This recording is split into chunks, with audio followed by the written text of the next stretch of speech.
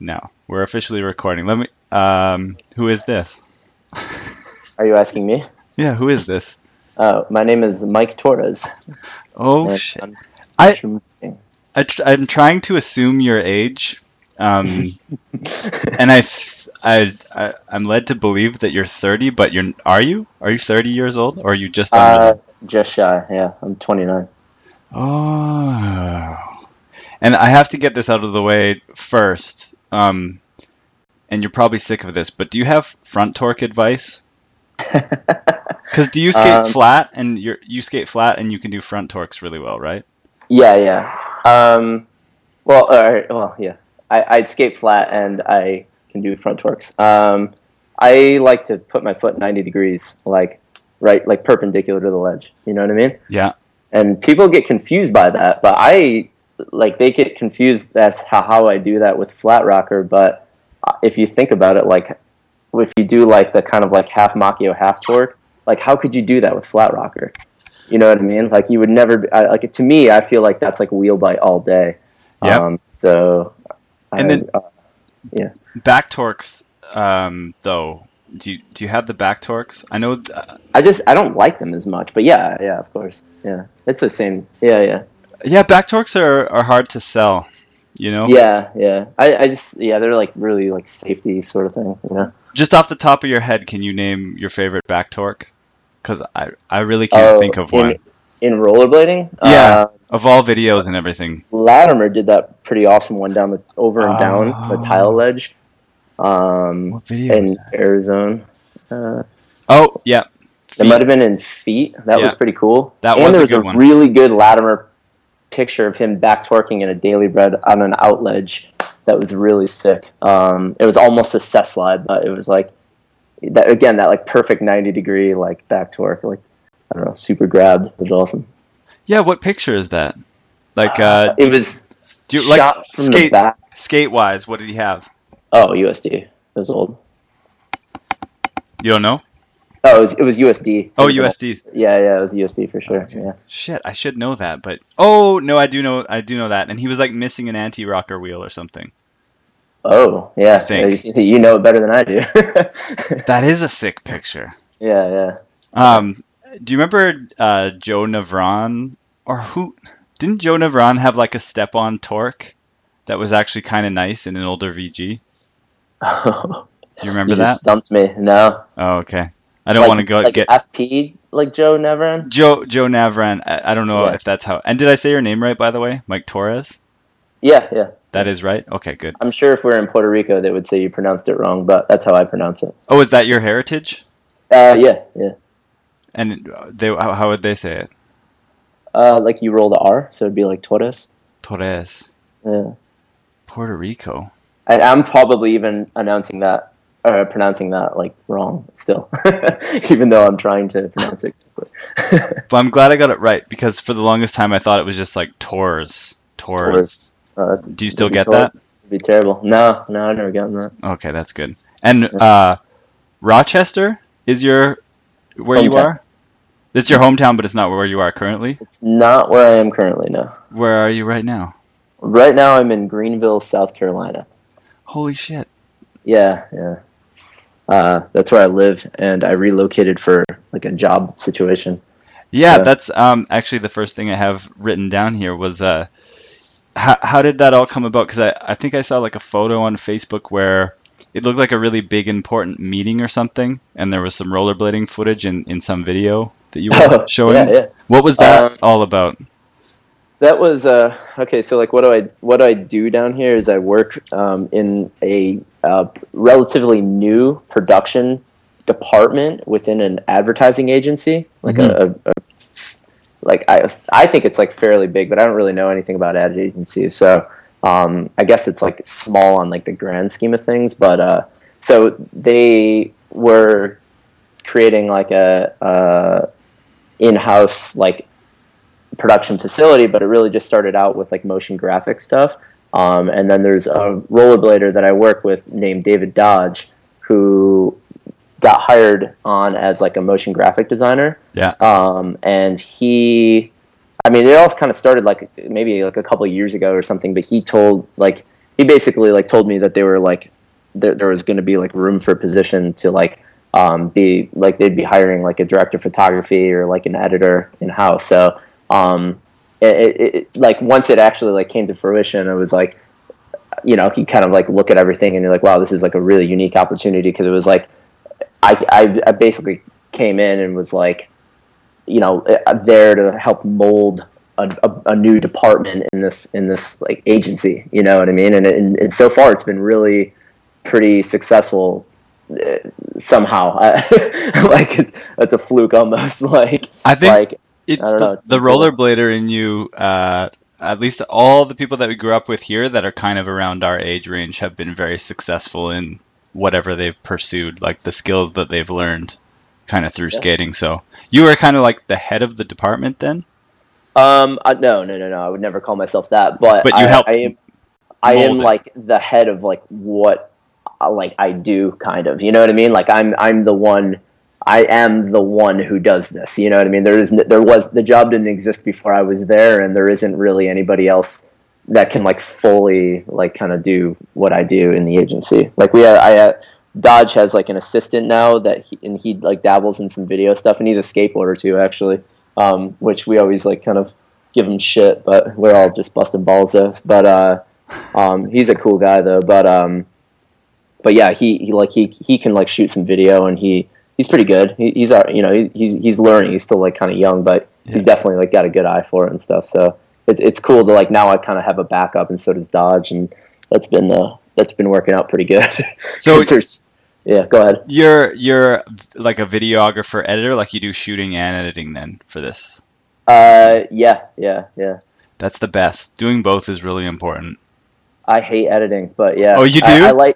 I hate editing and like profession. Like I don't know. Like I don't hate it. I like to say that, but I really don't. But like I really like editing my own stuff, and it is all my own stuff. But like, more corporate my own stuff. Like what yeah, exactly. So sometimes it's a pain in the ass, but like if I didn't have to edit at all, I probably wouldn't lose too much sleep over it. Like if I could like just pick and choose whatever, like the projects that I want to edit, like those are the ones that I edit versus like, and everything else can like go to somebody else. Like that would be awesome. But yeah, I'm not big on editing, but I like it. But yeah, I totally agree with that actually. Because there's a few things every once in a while that I work on that I get really engaged in, kind of like a skate video type thing, and then there's some things that it just hurts me to have to like go through the footage and pick stuff out. Yeah. And filming is awesome because it's the variety of it, you know, and you're always learning new shit. So that's kind of what you prefer, is being out in the field and filming. Yeah, totally. The people skills involved in that one's really interesting. Like, is it just you, or how many people go out to film something? Oh, it depends. I usually film, like, we'll have like a crew that I'll like film on a set for the most part. For what we've been doing, yeah, like recently it's been a lot more of that. So it's like less of a videographer role and more of like a director of photography, because I have to like, you know, figure out the lighting and the situation and what the camera moves are going to be and like kind of piece everything together. So it's kind of been a lot of responsibility that way, and I've kind of had to like learn some stuff on the fly. Holy shit, like focus markers and things like that, or? Yeah, I'll have like an assistant, like an AC sometimes, and depending on the shoot, like it's really, it all depends on the shoot's budget. So like if there isn't a big budget, like I'm the only camera op, and then I just have to hit my own focus marks, and things get a little sloppier, and you know, that's just kind of the nature of the beast. But for the most part, I'll look, you know, we get like, you know, decent crews sometimes, and I have the appropriate assistance that I need, and to like get, you know, the quality that we're all looking for. So that's kind of cool. Wow. So. You have something very important, and Todd and I always talk about this, is that you can make videos, but you're also really good at skating.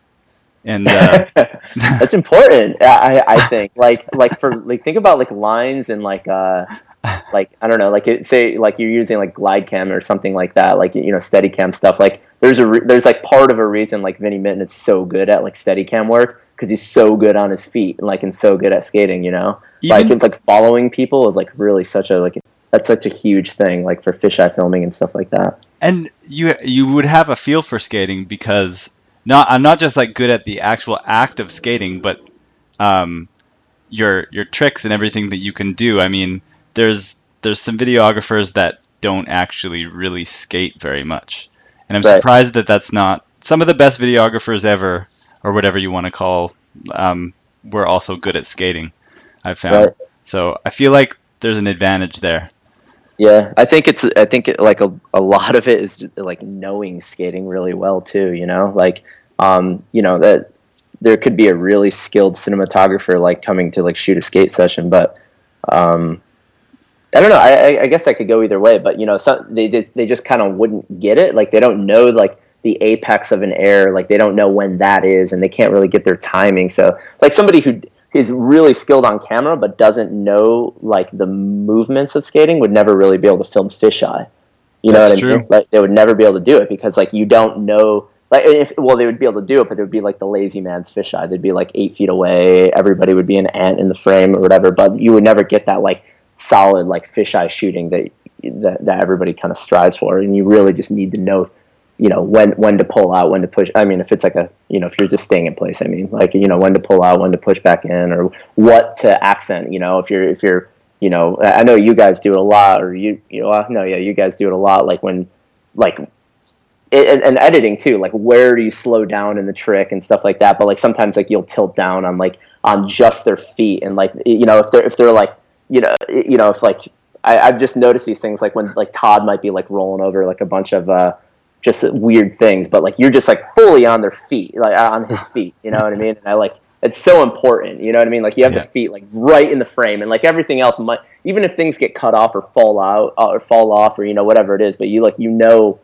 what's important in that frame. You know what you're doing. You know what I mean? Like that's like so important. And I think even people in skating like forget that. You know what I mean? Like it's I don't know. There's like so many little things that you can do with camera to really like accent shit that it's like so awesome. Like Definitely. A nice zoom in on the feet. You know where yeah, I stole that from was did you watch that video? I think it was Fantastic Puncher.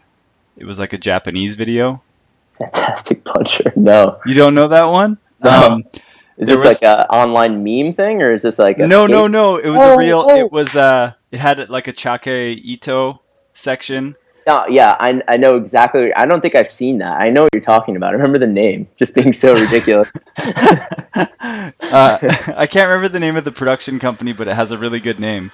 And, like there's graphics throughout the video where the production company name just comes up at different times. It's really awesome. Super Japanese.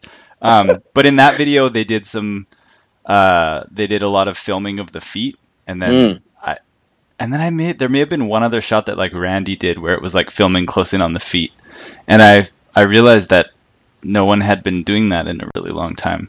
So you see yeah. it in old videos. There's like some really nice shots where someone's front siding a rail, and you Yep. can see like the groove lock in, Yeah. or like a sole or an alley-oop sole where you really see the foot hanging over. I love that stuff. Yeah. Which I I really go on. Go Oh on. no, I was just gonna say I think why people are probably craving to go back to more of a traditional camera with a zoom, because I've had that conversation with a few different people. To have the Yeah. flexibility of a nice zoom, Hmm. there's just so much you can do with it. Yeah.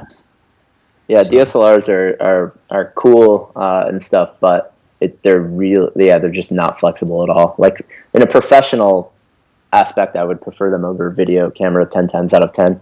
Well, 9 times out of 10. But um, like just for the look, you know. yeah, But yeah, for skating, like I've really been on like going back to using an HPX 170. that's the Panasonic, Yeah, yeah, yeah. and that's was it like a camera that you had for a while and then I stopped had using it? I used to own a HVX 200, and then I sold that, to go the DSLR route, like pretty much everybody did. Yeah. not not proud of it, but Well, no, but you were kind of ahead of the game on the DSLR thing a little bit. I remember you yeah, were I earlier well, on doing like the DSLR thing a bit better, like in terms of you're really good with filming on the tripod and making sure everything was stable, and yeah, so it looked good, you well, thank know? you. Yeah, Yeah.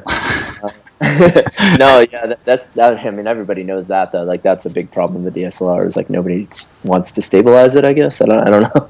It's like just seems like a. I really don't know why. I mean, that's a bad camera to not stabilize. You know, Yeah. like, with like a normal like video camera, like you know, I mean, look at like Bo Coddington's old videos. Like, I mean, he filmed on an XL1. Like all of his old videos were on XL1. You know, And and he like was and he was all handheld. Like how really good on it with a zoom lens too. super good, super. Like I like pulled off of his style so much in like my like Zoom filming, like because it was the best. It was absolutely the best. I think we talked about it when he was on the podcast, but like I jocked, he would do like the slow zooms where it would just slowly zoom in and the shot would be locked off and the skater would like enter and do the Yeah, trick and exit. Oh, yeah, when those angles are nailed, mm, they look so good. And totally. you're right, kind of what you were saying earlier. There's just so many different ways to film skating that things get kind of like stuck in cycles on how things look. Yeah, yeah, And totally. do I still sound okay? There's no echo or anything? No, yeah, you're good. Yeah, Okay, excellent. Yeah, and I hope like even watching Imagine Blade Shun, how it was SD mixed with HD. It's like I wasn't even really I didn't care how it looked at all. It I didn't was even notice. I know they announced it right in the beginning, but I truly like couldn't notice. I thought the whole thing was done really well. oh Like, so good. yeah, yeah, it was seamless. The and AJ was the other person that I talked to about going back to video cameras and his filming and that the HD filming that was in that video was really good, but it was so awesome to see it mixed in with Dustin's like getting up really close with the fisheye and Yeah, the editing, like the thought that he put into editing that. I hope more people get to see that. The fact that it's not like online for free right now, I don't think as many people have seen it, but Leon's making DVDs, so oh, really? yeah, I think it more making DVDs just to like send out with orders and give to people that he probably sees when he's out skating. Hopefully something like that. Can you imagine like that being your first video, like your introduction to rollerblading? It's a really good one Yeah. for that. Holy shit! I don't even know what I would think.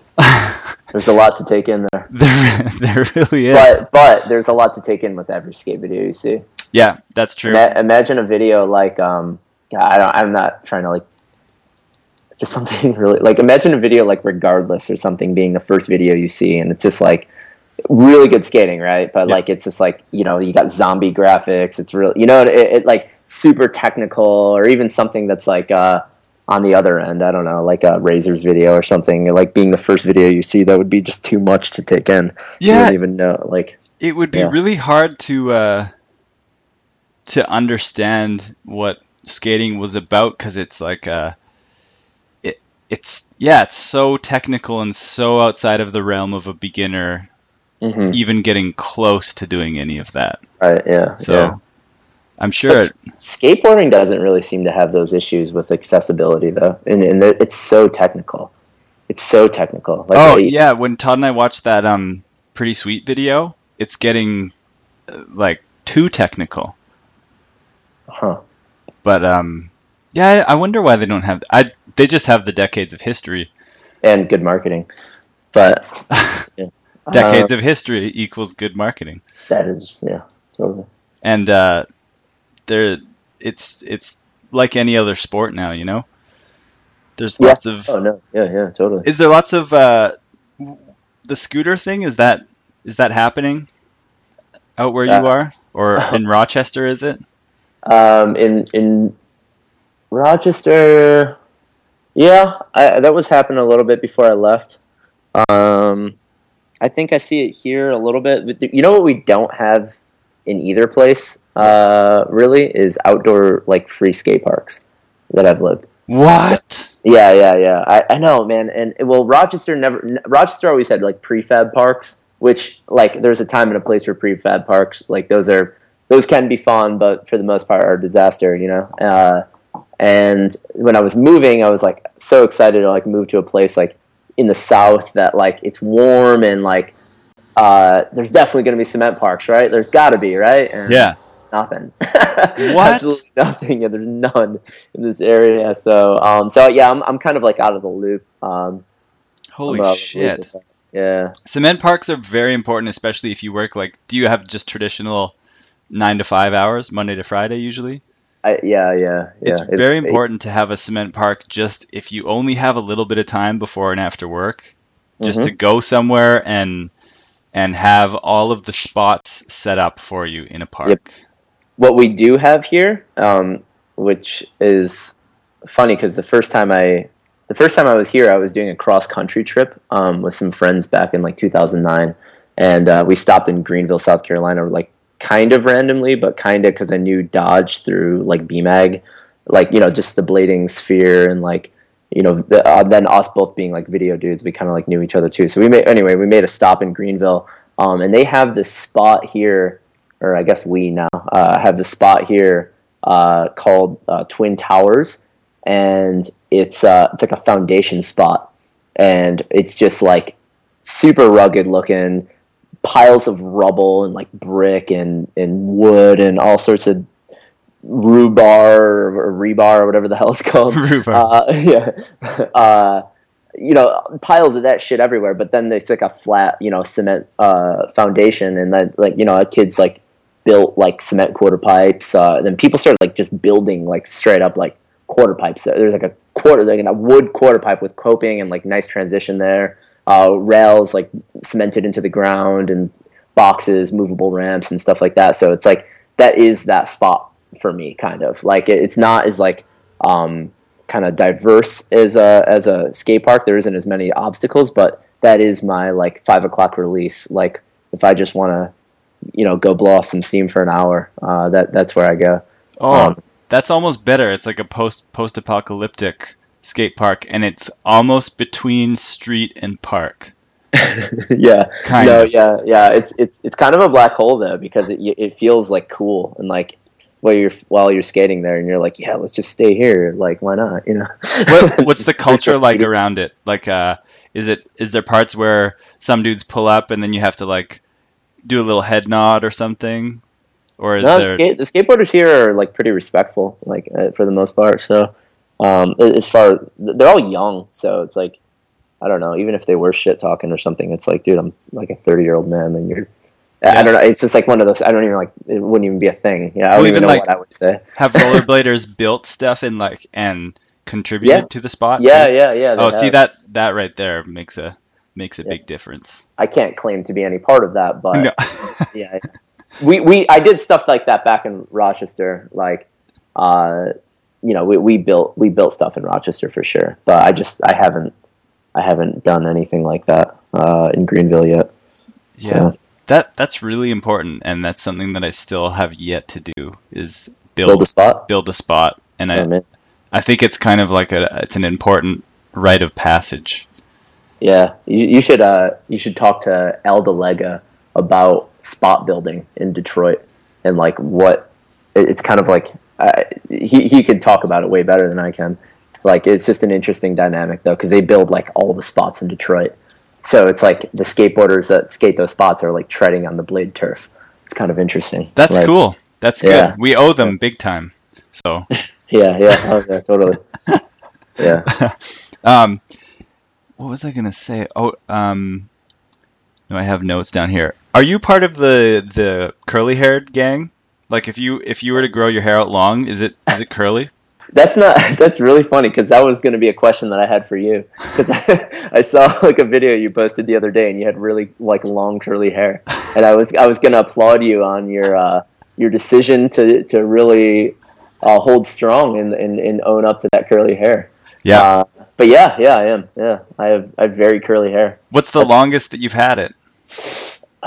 well, yeah, it's like tough to tell because it's like curly. Yeah. But I bet like at its longest, it was probably like if I pulled it straight, it would be like below my chin, sort of thing. Like that was back like probably in like 2003 or something. So it's Oh, been you have had it that long. Is it like the tight curls or the kind of like the wavy? a little, yeah, like somewhere in between wavy hair and tight curls. So little, like not as tight as yours. You have pretty tight curls. I can't remember if this was on the Cody Sanders podcast, but I was trying to say like all the rollerbladers that have had like curly hair, long curly hair, they're always really good, and they're usually pretty creative too. And I don't know if you have long curly hair, it just adds to style. And I also say that it makes falls seem way worse when you fall with long hair. Just long hair in general, or long? Curly hair, maybe even it looks a little bit worse, I think. Because they're like springing when you fall versus just waving around. Yeah. So I do still rock it, because where I live, it's not too conservative. I think I'm just accepted as an eccentric. So it's weird. Everyone assumes that I smoke a lot of pot, and I don't, just because of my long hair. So I guess that's the badge that I wear. Yeah. It's a tough burden. And I've been experimenting with the bun recently, and I realized why dancers and girls and Dustin Latimer have done the bun in the past. Rock the bun, yeah. It feels really good. It looks cool. It's a cool look. It does look cool. I don't know what that's all about, but I remember probably like kind of like a samurai thing. Yeah, no, that's exactly. Yeah, my buddy Justin like grew his hair out long recently. He's kind of got curly hair too. He's an Italian guy, and like and it looks cool. Like sometimes he looks like a fucking disaster, but like but sometimes like like when he's like skating and he's got like one little like bun and like some of it's like flowing in the back, and it's like, damn, you really do look like a samurai warrior right now. That's pretty badass. Like, and like sometimes, yeah. And then I saw you rocking it in a bun, and like sometimes I think to myself, maybe I'd grow it long enough to rock it in a bun, but I don't think I could, man. It gets nuts, man. Like it just goes straight out. Like yours grows down. Yeah. Mine doesn't. Mine's will be a straight like afro. Oh, it's got more of a fro vibe. Mm-hmm. That's weird, but the Puerto Rican, like jeans, man. super curly. Yeah, that's what it is. Yeah. And then, I guess, yeah, I could see that. Mm-hmm. I got to tell you, wearing the bun, it's very powerful. I skate better with it. And people just assume that I'm like a painter or something like that, or I don't know. There's something weird about the bun. Yeah, it has power. Just placing your hair in a weird combination. It's purely psychological, but yeah, I believe it. And it's like it's the same sort of thing. Like when you have like a really good like new pair of jeans that like just fit you so well and you feel awesome in them. I find that I skate better like that, or like I don't know, like a new skate setup or anything that's like a little different than what you normally do. You start feeling like a ninja. Like blacking out skates is popular. I currently just did that, and I had the same effect. I have the like Shadow Avant skates, like that have like the white strip on like the shoelaces or whatever, and I've had them for a couple of years now, and I always see footage and I'm like, damn it, why don't I black that thing out? And like every time I see a clip of myself, I'm like, damn it, why don't I black that thing out? And like one day I did, and like just skating, like just looking down at my feet and seeing it all like blacked out, I was like, fucking, I am awesome right now. It's so true. Yeah. It's way cooler. And like I had white skates for a little bit. I just can't do it. Do it. And even if there's like white sole plates and things, I black it all out. Mm-hmm. Black it all out. Like I am gonna color in that little piece on my rims. On the new ones, there's that little white piece, and I find it to be distracting. Yeah, it's funny how I keep it for the first little bit, but Jados, hey, so have you strayed at all from that brand? Like, have you tried other stuff over the years?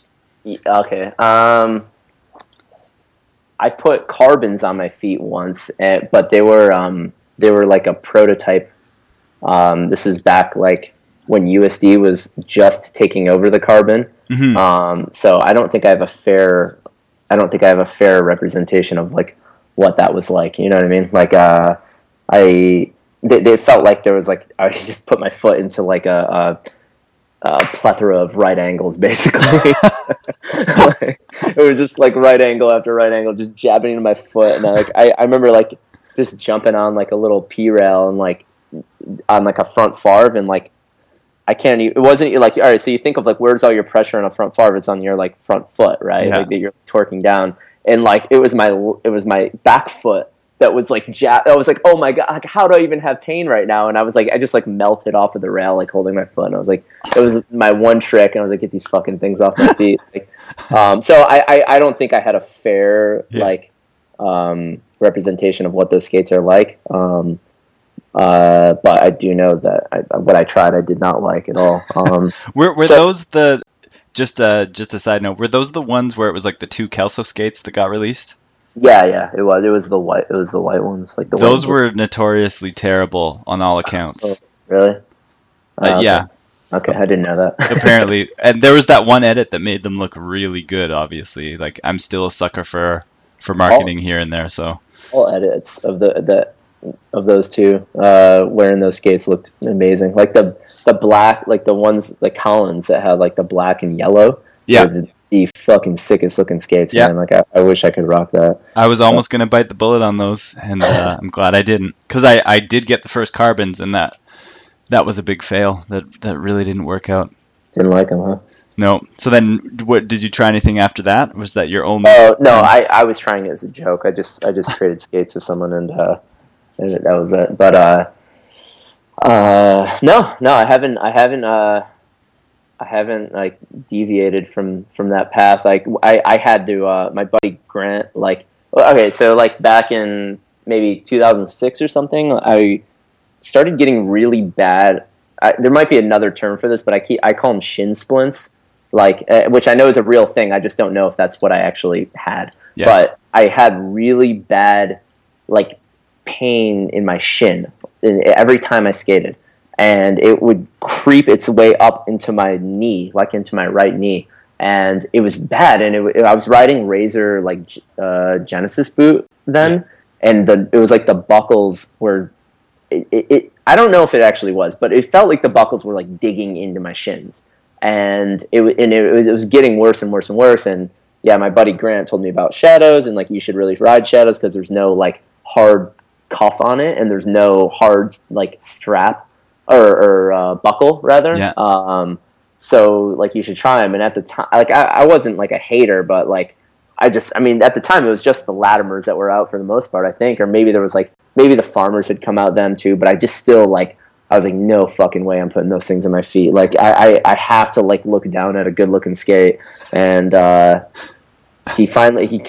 tried them for like maybe a week or something, but like how we were just talking about like the pair of pants or putting your hair in a bun or whatever, it was like one of those moments. The first time I put Shadows on, I felt like I could jump 6 feet high, and it was like, and I was like I would like just grind, and I would be on like a 35-foot long ledge or something, and just like get to the very end and just spring off of it for no reason, like just and it was like, this is absolutely incredible. And I was skating faster, it felt like. I was just, everything was that was like the first like explosion of it felt like, you know what I mean, like it was just like, this is amazing. Like when I put those skates on my feet, and like other skates were like, before that it was like razors are good for everything, or like, but like exceptional for nothing, you know what I mean, like for sure. That's how I always thought of them, you know. But and like no diss on razors or whatever, but like that's how I always like associated that skate.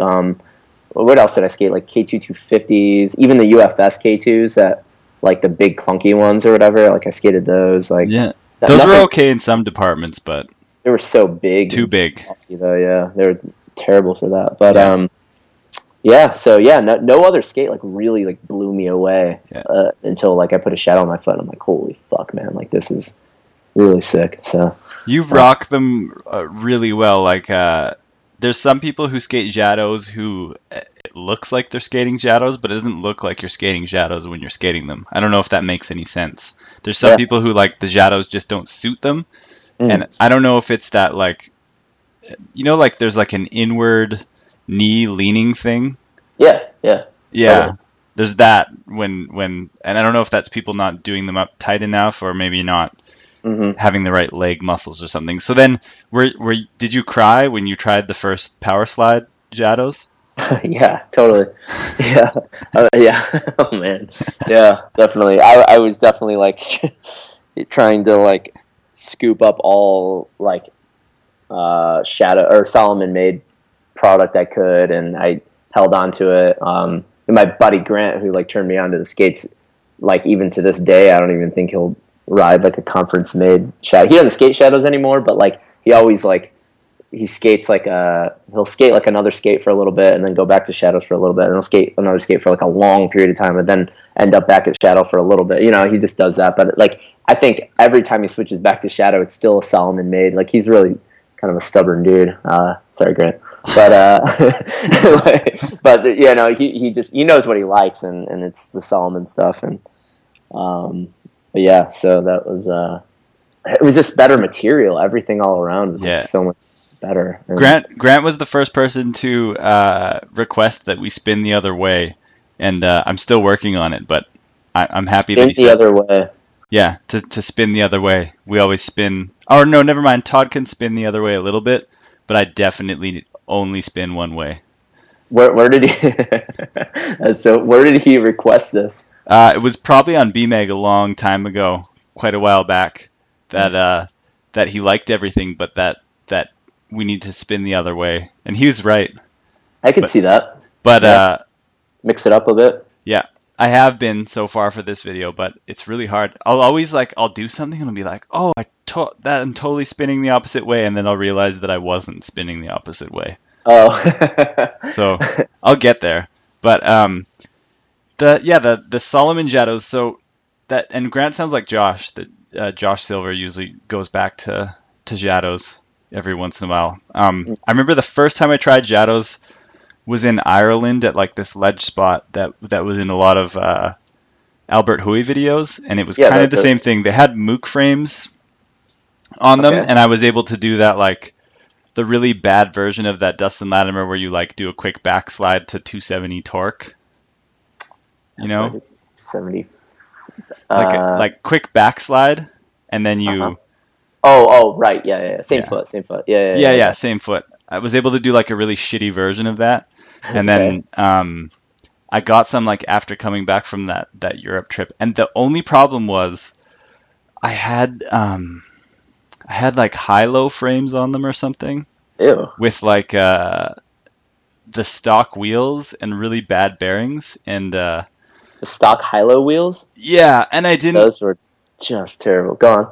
Yeah, it was like slow motion frames. They were so bad. But then when I switched the frames, my experience, the short time that I did skate Shadows, I skated the Latimers and then the Farmer Solomon ones, and I really liked them. They weren't for me, but you just can't fuck with the Solomon ones. Because I did go back and I tried some of the later Power Slide ones, and they're good. They're way better than the first Power Slide ones, but they're just... Are they different, or is that just me? The padding, it's getting better. I know everybody says that, and it is true. They're stepping it up. But the first Power Slide made Farmer Shadows that came out in like 2008 were like, God, honestly, the worst fucking skates I've ever bought. Like, I think, like, aside from like 97 Majestic 12s, which actually might have been a little bit better. Like, those gray ones, right? Yes, they're so bad. The strap spun, shit was rattling. You could even tell when like Farmer skated them in videos that they were just terrible, like that they just didn't work very well. Yeah. I think Farmer would probably be the first to admit that those were the worst. You know, like he doesn't. I don't know. He doesn't seem like somebody who likes to lie about shit or whatever. Yeah, it's true. Yeah, he has a very low public profile. Yeah, it would be amazing to get him to talk for 2 hours on this thing. I've talked with him before. He's pretty interesting. He's pretty like candid, and he's a cool guy, nice guy, really nice guy actually. That would be excellent if we could get him on here. Did you try the 2.0s then? I didn't want to bring those up, but we don't have to. Officially, I haven't tried them. Yeah. Or I haven't I don't own them yet. I have a pair on the way actually, theoretically, supposedly I do. But I put my buddy Nate's on my feet a few weeks ago, and it's not fair. Like I didn't have them dialed in; they were probably pulled too far out. Because he's got a little bit bigger foot than I. It was just all sorts of things. Like I skate flat. Oh no, he skates flat too. So no, I don't know. I don't know what it was, but man, it was horrible. Like what I put my foot into and rolled around on. I couldn't even believe it. Like it wasn't a shadow at all. I mean, it felt completely different, which that could be the point of the 2.0, you know. But like, I don't know. Like it seemed like it had way too much forward flex for me. Like I kind of like the forward flex on a shadow. Yeah. And this was just like, you know, there's the hinge cuff, so it's just like you can just do whatever. You could just like lean all the way forward. It felt like, you know, which is to me, that's not really a good thing, but. Maybe, no, I don't know. I gotta do them again. I can't. I really don't want to talk trash on them. Yeah. Okay. Yeah, you don't have to. I just picked them up at Shoptask last week. Not bought them, but like picked them up and held them for the first time. Right. And it seems like that padding at the top would really dig into your shin. It seems really hard or something like that. Why? Because it's thinner. I guess it softens up or whatever. But I don't know. And I've heard people have been going back to like the old padding, but riding the sole plate. I don't know if that's true or not. Yeah, I even had an issue with the sole plate, but again, I once I get maybe I'll message you on Facebook or something after, and I'll give you an update of what my thoughts are once I actually get them. But I officially I don't know. My thoughts aren't totally positive, but I only had them on my feet for about 5 minutes, so that's not fair. Not fair at all. No, it's not. And okay, so as someone who skates flat, you've probably tried a bunch of different frames. What are you currently skating on? Creates. Yeah, and that's probably been your go-to for quite a long time. It's been my go-to for a while. Yeah, I mean, if it creates, and like then I have like a big wheel like Power Blade setup. So, which is why I'm most excited about getting the 2.0, so I can like have one skate that's designated towards like skating, and then one skate that's good for big wheeling. So I'm like pretty excited about that because like I want to have like a full-time big wheel setup, but I know I'm going to be in a lot of situations where I just want to grind and I just can't do it. So Mike Torres, everyone has a power blading opinion. Where do you stand? I don't even have to say power blading, big wheels in general. What's your experience with big wheels? What do you think? My experience is positive. Yeah, I put them on my skates for about 3 weeks, and I wasn't doing anything but that. And it was actually, I was going out to Bitter Cold, and I knew I was going to be only skating skate park with a bunch of people grinding, and I was staying at Elba Lega's place, and he's got Grindbox Loft thing going on, and like, I just knew that I was going to want to grind, so I put my normal frames back on. But anyway, I had those frames on for like maybe three weeks or a month or something, and it was fun. It was fun. Like I really like limiting myself sometimes, and like not being able to do certain things or something, like, you know, just maybe deciding not to do certain things, or you know, in the case of big wheels, like there's, you know, I'm not front torquing in a big wheel setup. It's just not going to happen. Yeah. Not for lack of trying though, because I definitely tried.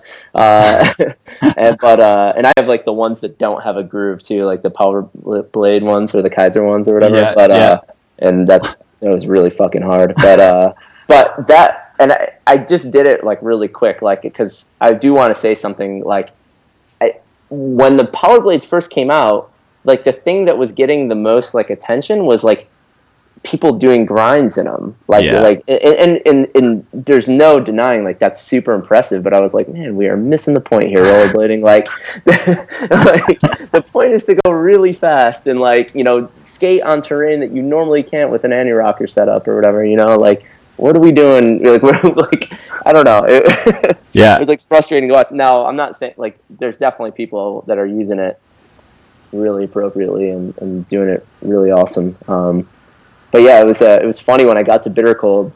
Like, I guess I didn't meet Leon. Like, I met Leon like in like 2005 because he's from Toronto, which is right near Rochester.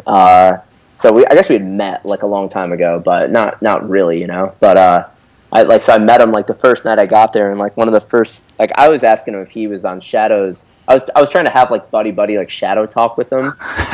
You know what I mean? and because I just watched Flip Flops, So I didn't realize that was like a year old or whatever. You know what I Yeah, mean? I thought that was the current video, and that's the curse. yeah, right.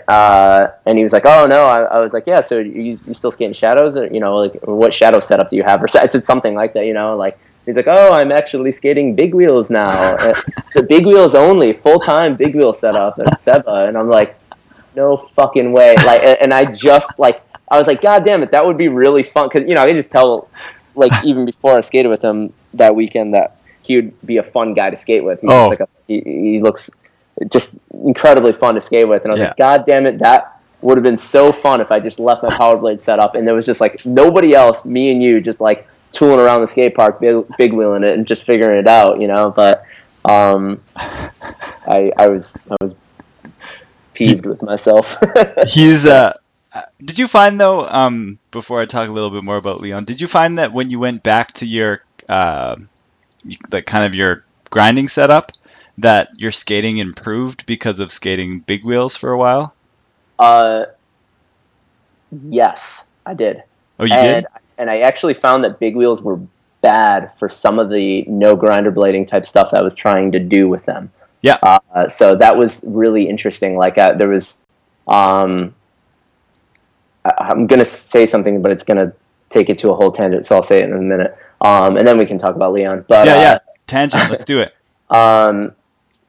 Yeah, there was definitely like this steep little ledge.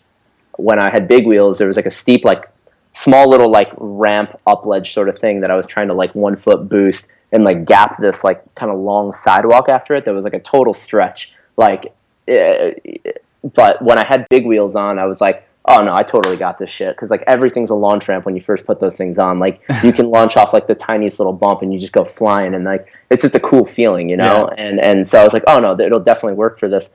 Could not do it. I was like getting close. Probably closer than I would have if I like first tried it, or I don't know. Maybe it just put me in the right mindset. You know what I mean? Like to even look at that spot as like maybe I can launch this, because it was definitely because the spot is actually an up ledge that everybody grinds, and we went to the spot, and it's either I'm going to do Machio and X grinds all day, or I'm going to find like something to like launch off of basically, and that was basically connected to it, and so I ended up and I'm trying, and I couldn't really do it. I went back there with like my flat like create setup, and I was able to do it within 5 tries, and I was like, God damn it, that was actually easier in like normal blades than big wheels. I don't even know. It was like kind of confusing, but I still think like big wheels have their purpose. I don't think it's like all things no grinder blading big wheels are better for. That's definitely not the case. Like they're a distinct tool that are good for certain things and not good for probably a lot of things, really. Yep. The low to the ground is the biggest one that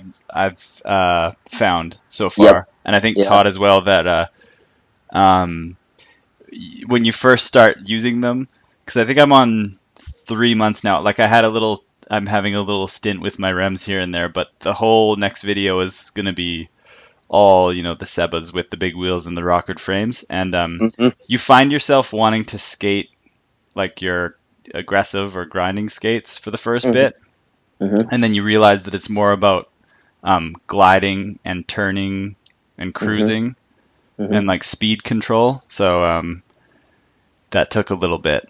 And the low to the ground, there's things like 540ing a hip or something, like a little hip at a skate park. It doesn't feel very good in big wheels. It feels way better with like being lower to the ground. But if you do 540 a hip in big wheels, you can land like in a carve and carve back around and maybe launch the hip again, So it's kind of, it's about like kind of shifting your intentions. Like what are you going to do with these skates, really? Yeah, like definitely.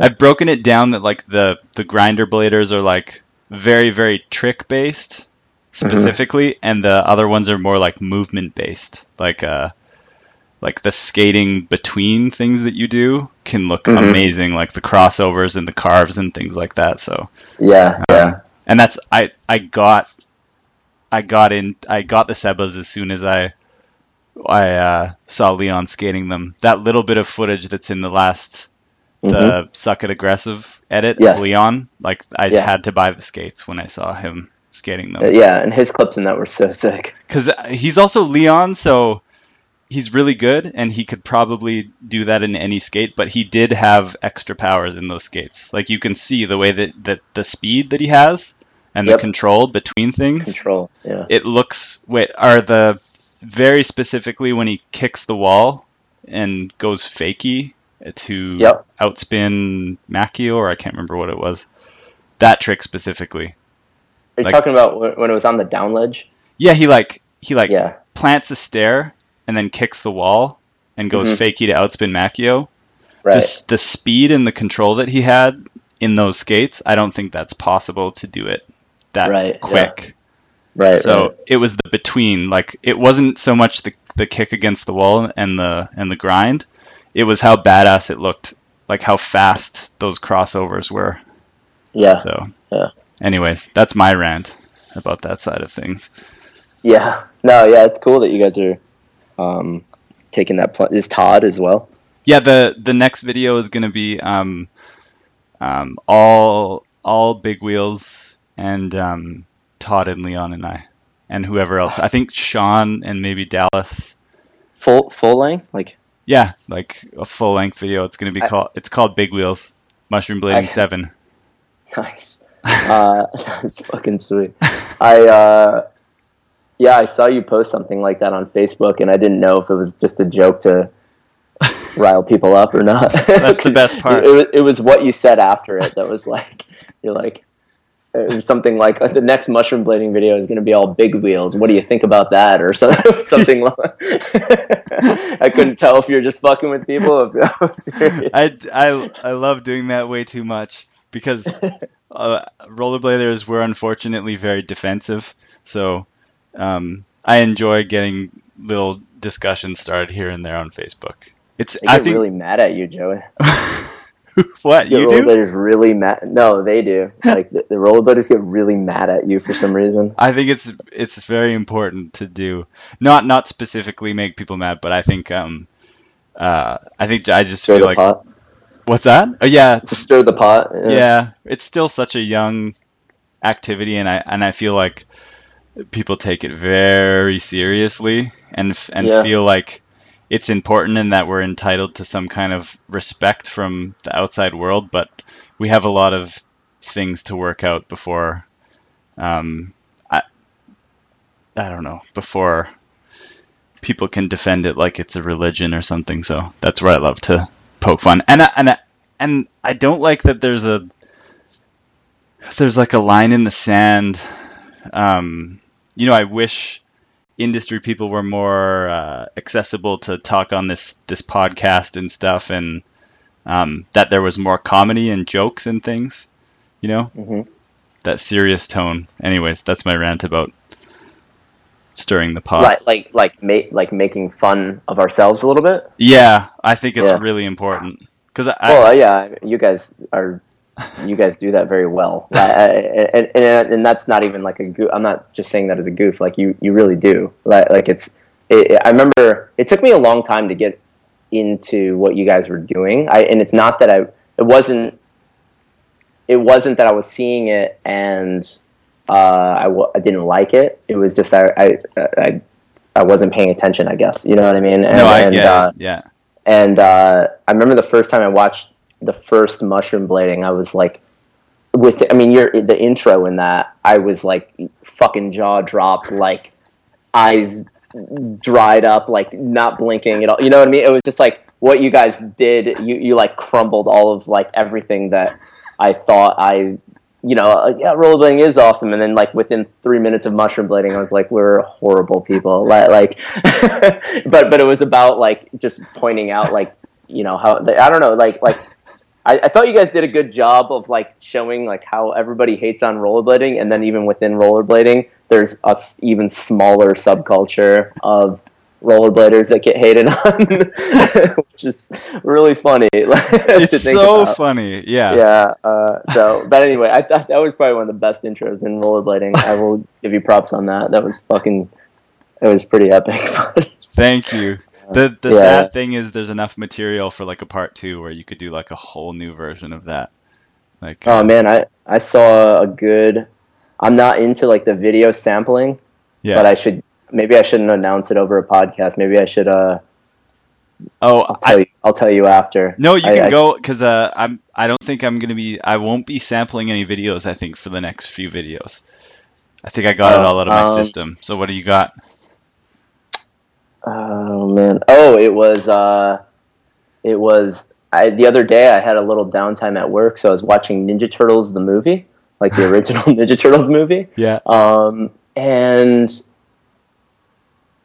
what was it? Oh, it's Michelangelo when they're fighting a bunch of I guess, okay, this isn't really that good, but it would just be funny to make fun of one of your friends that can like do really big like hard spin topsouls on like a big disaster thing or whatever, because Michelangelo is like fighting all the foot soldiers and one of them's got like nunchucks and he's like, oh, I see we got a fellow chucker. So, people always call like whatever Euro chucker or whatever it is. But I was watching it at work and me and Dodge like look at each other and we're just like, dude, that'd be really funny to use.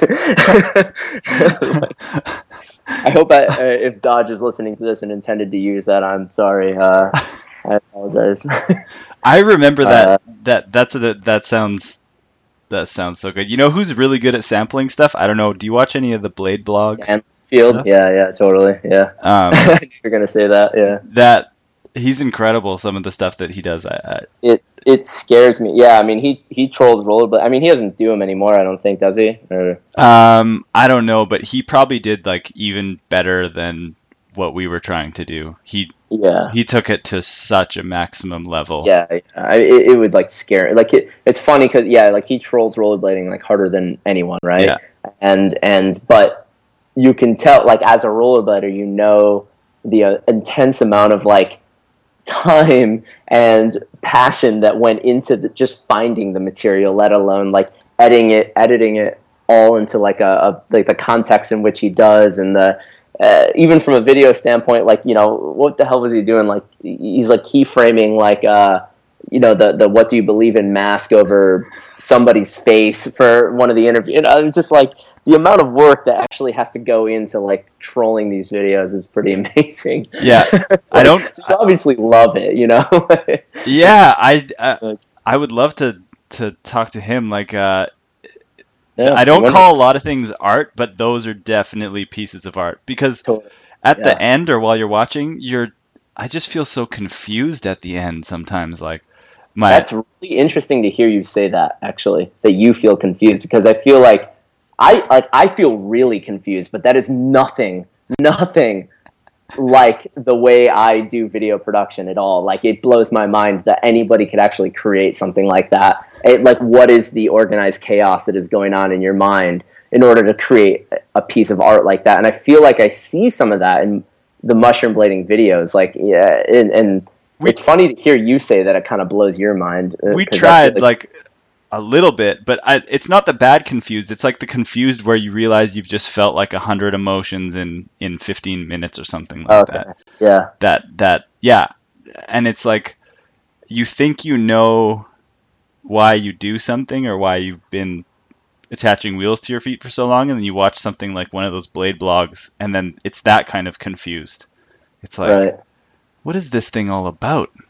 Right. I thought I know why I did this thing. Because watching all of those like historical things mashed up together, that's confusing. It's very confusing. Yes. Rollerblading is a confused sport, though. So there's a lot going on there. Yeah, there's a lot of confusion.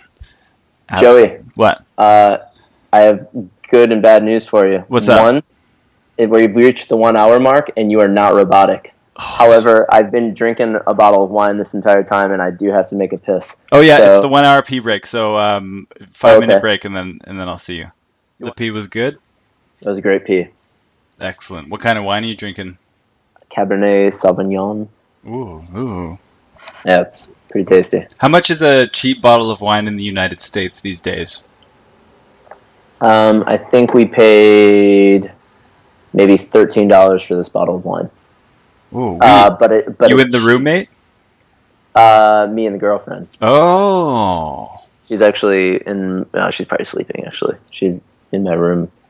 Was watching Netflix or something, and but I see the light is off, so she's probably asleep. Did you meet her in South Carolina, or did you guys move from Rochester together?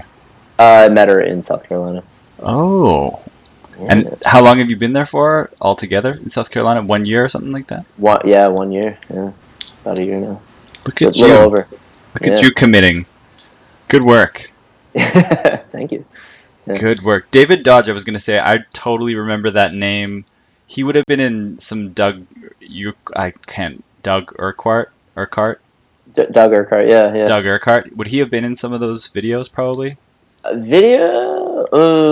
I don't know, but he's definitely like tight with the South. So maybe like more of like footage tape. And Okay, yeah, that's what it Kevin's is. stuff. Yeah. Yeah. Footage tape, that's what it's going to be. So yeah, it was probably closer to that. I think he did. He does a lot of like motion graphics. He's really good at that sort of stuff, and like so I think he hooks some homies up once in a while in the blade industry and does actual jobs in the blade industry. Oh, really? But, yeah. I think I mean he's done maybe a couple or something. I mean.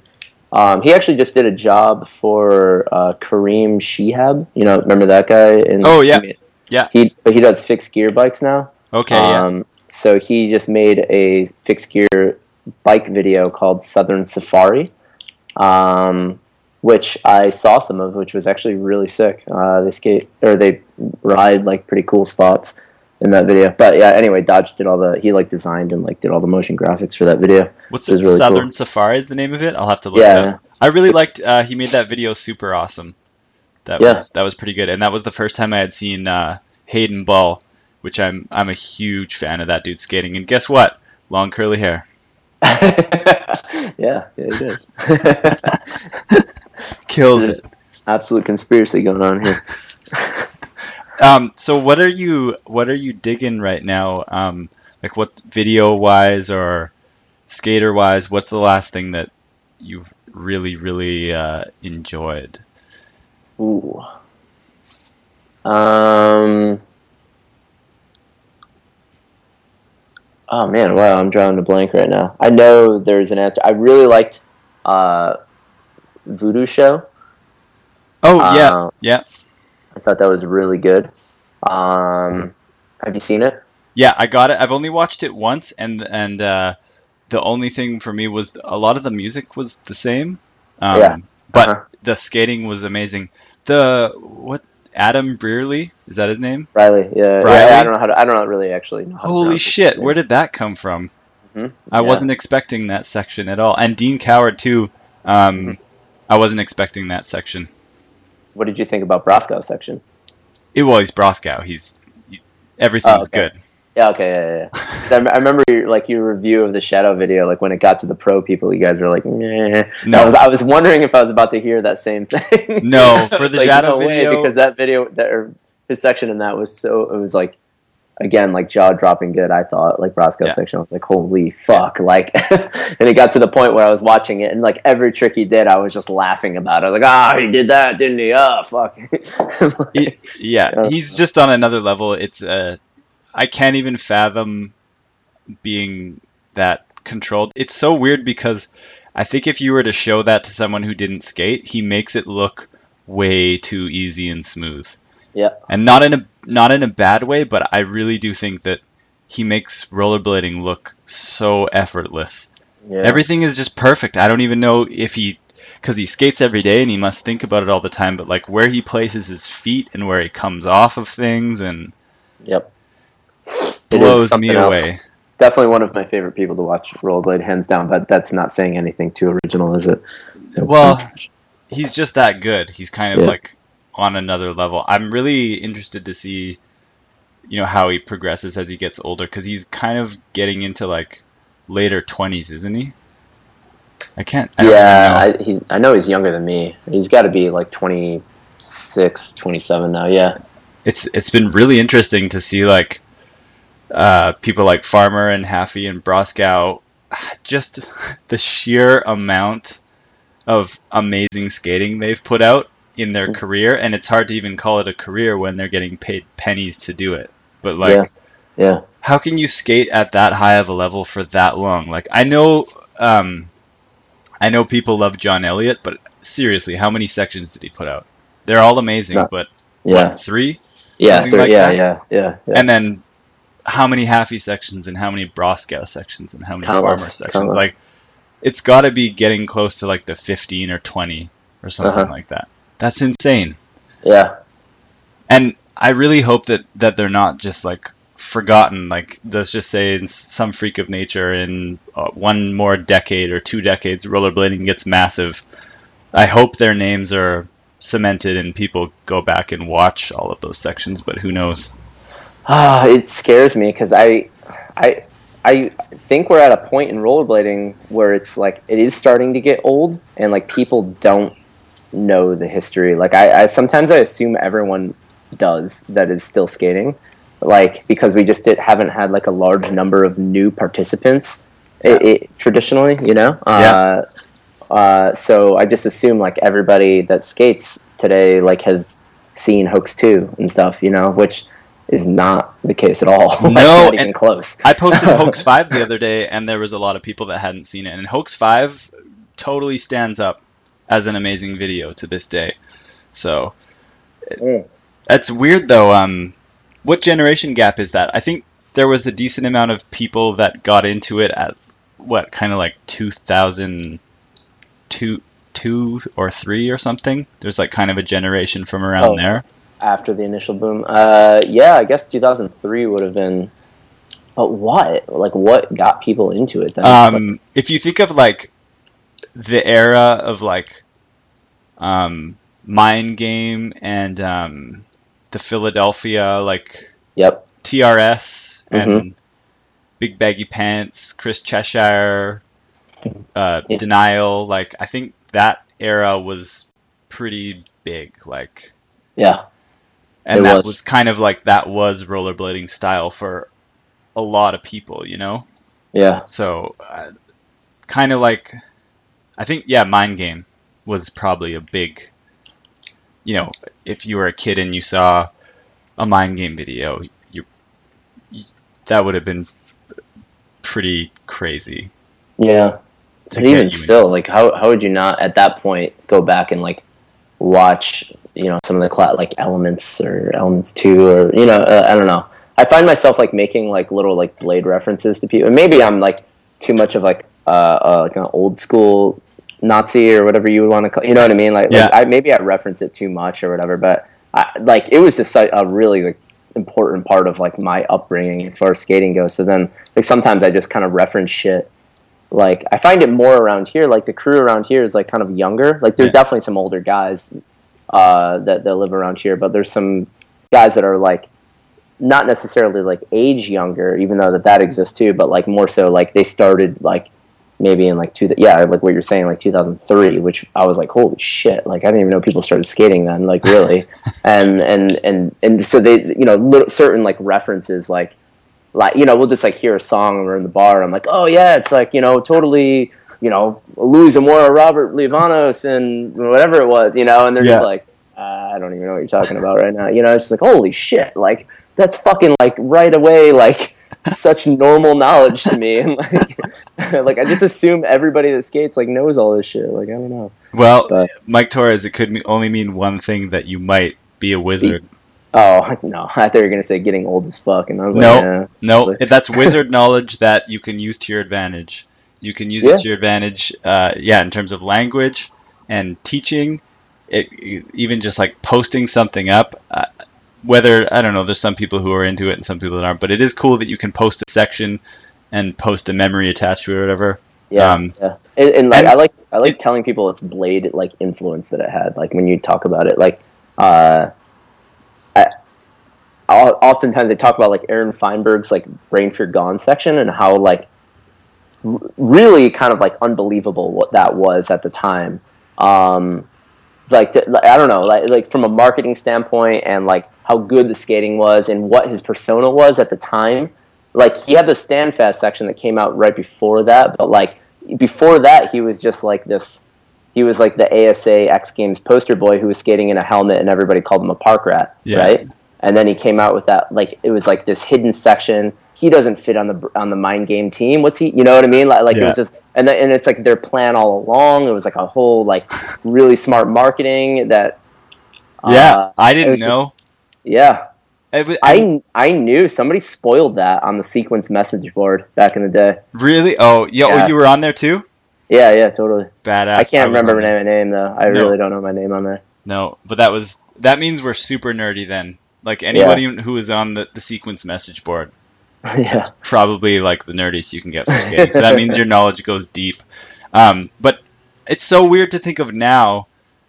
Someone would have figured out that was his face on the cover, but like I didn't even think of that at all. Why would you? Why would you?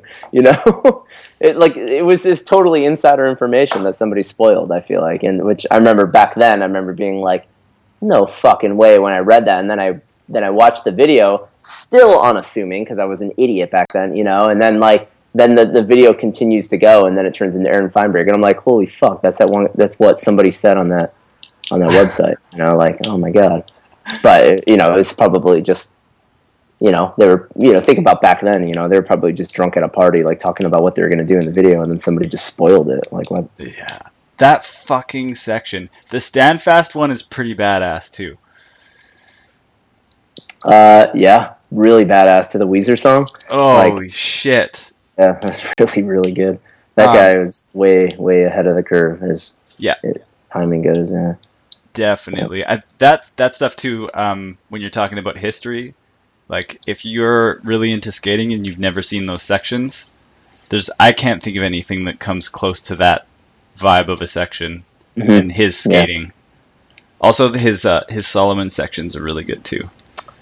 Yeah, those got lost on me for all the Solomon videos, and it's like no offense to Dave Payne or anything, but it was, they all started like becoming an extension of the video before, and I feel like that's kind of what ended up happening to Video Groove too. Like there was no identity, like all the video grooves, like I guess I didn't see Dare to Air or whatever. Like I haven't seen that video. Like I wasn't skating then, but like I guess like VG4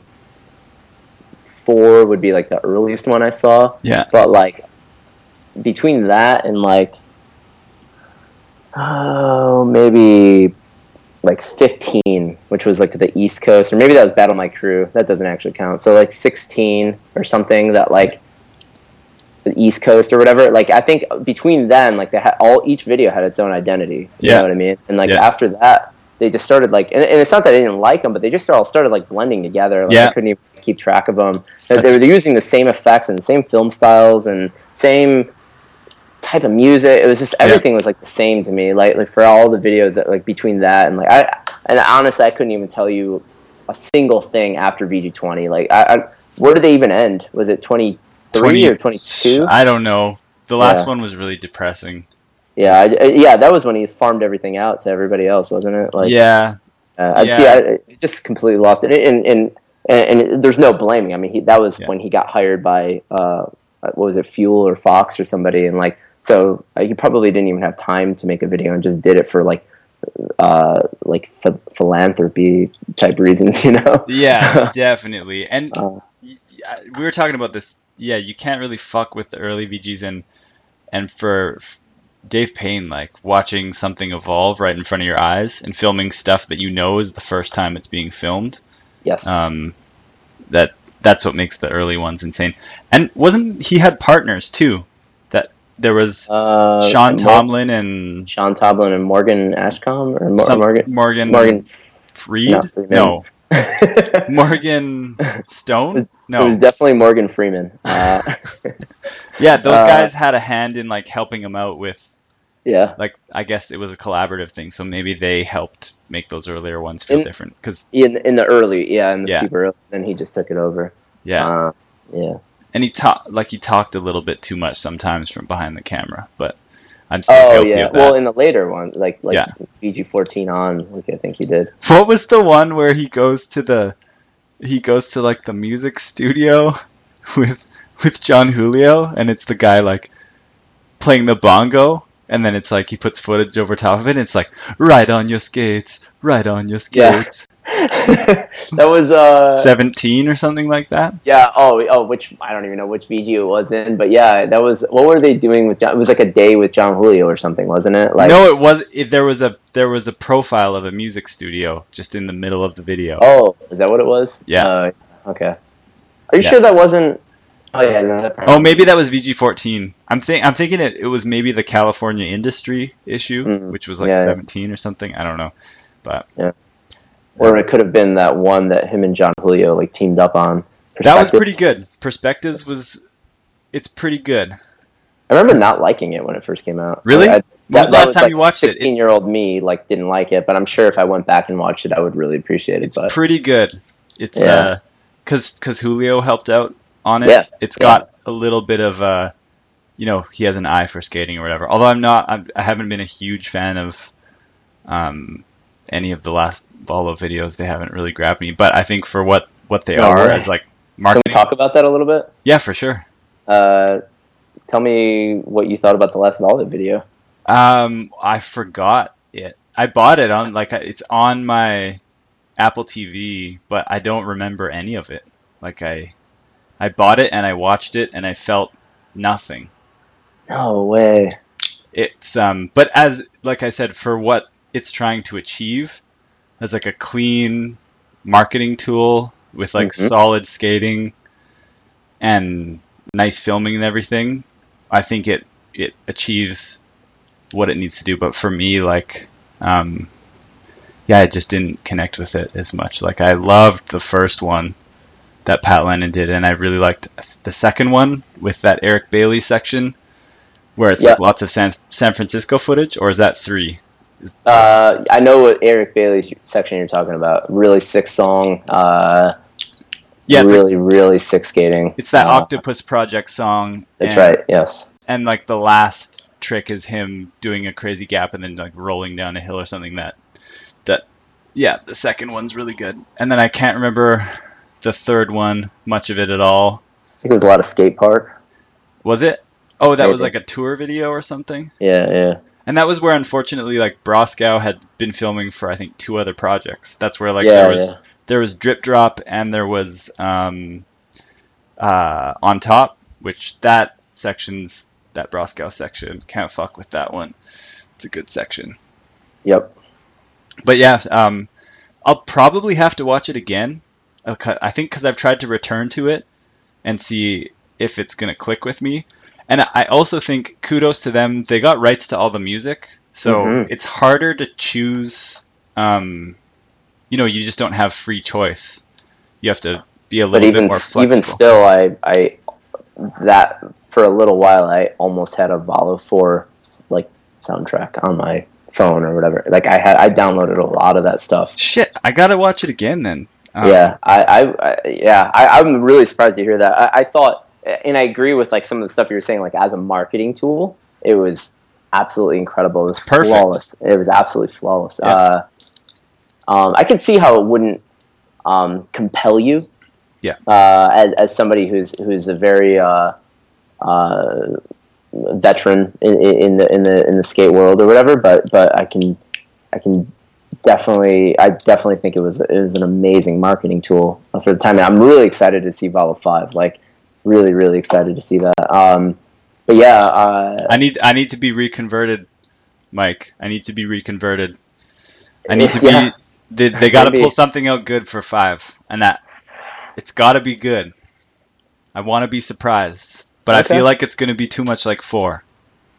But who knows? You think they're going to try to follow that same formula? No, it'll probably be different. I think it'll probably take a lot of influence from, kind of like what Strange Creatures was. Not in terms of like the lo-fi thing, but music and a lot of the people who are profiled. It might go more in that direction. I hope not. More of the Shred Till You're Dead. I have that feeling. I don't know if it is. But. I haven't seen Shred Till You're Dead 2.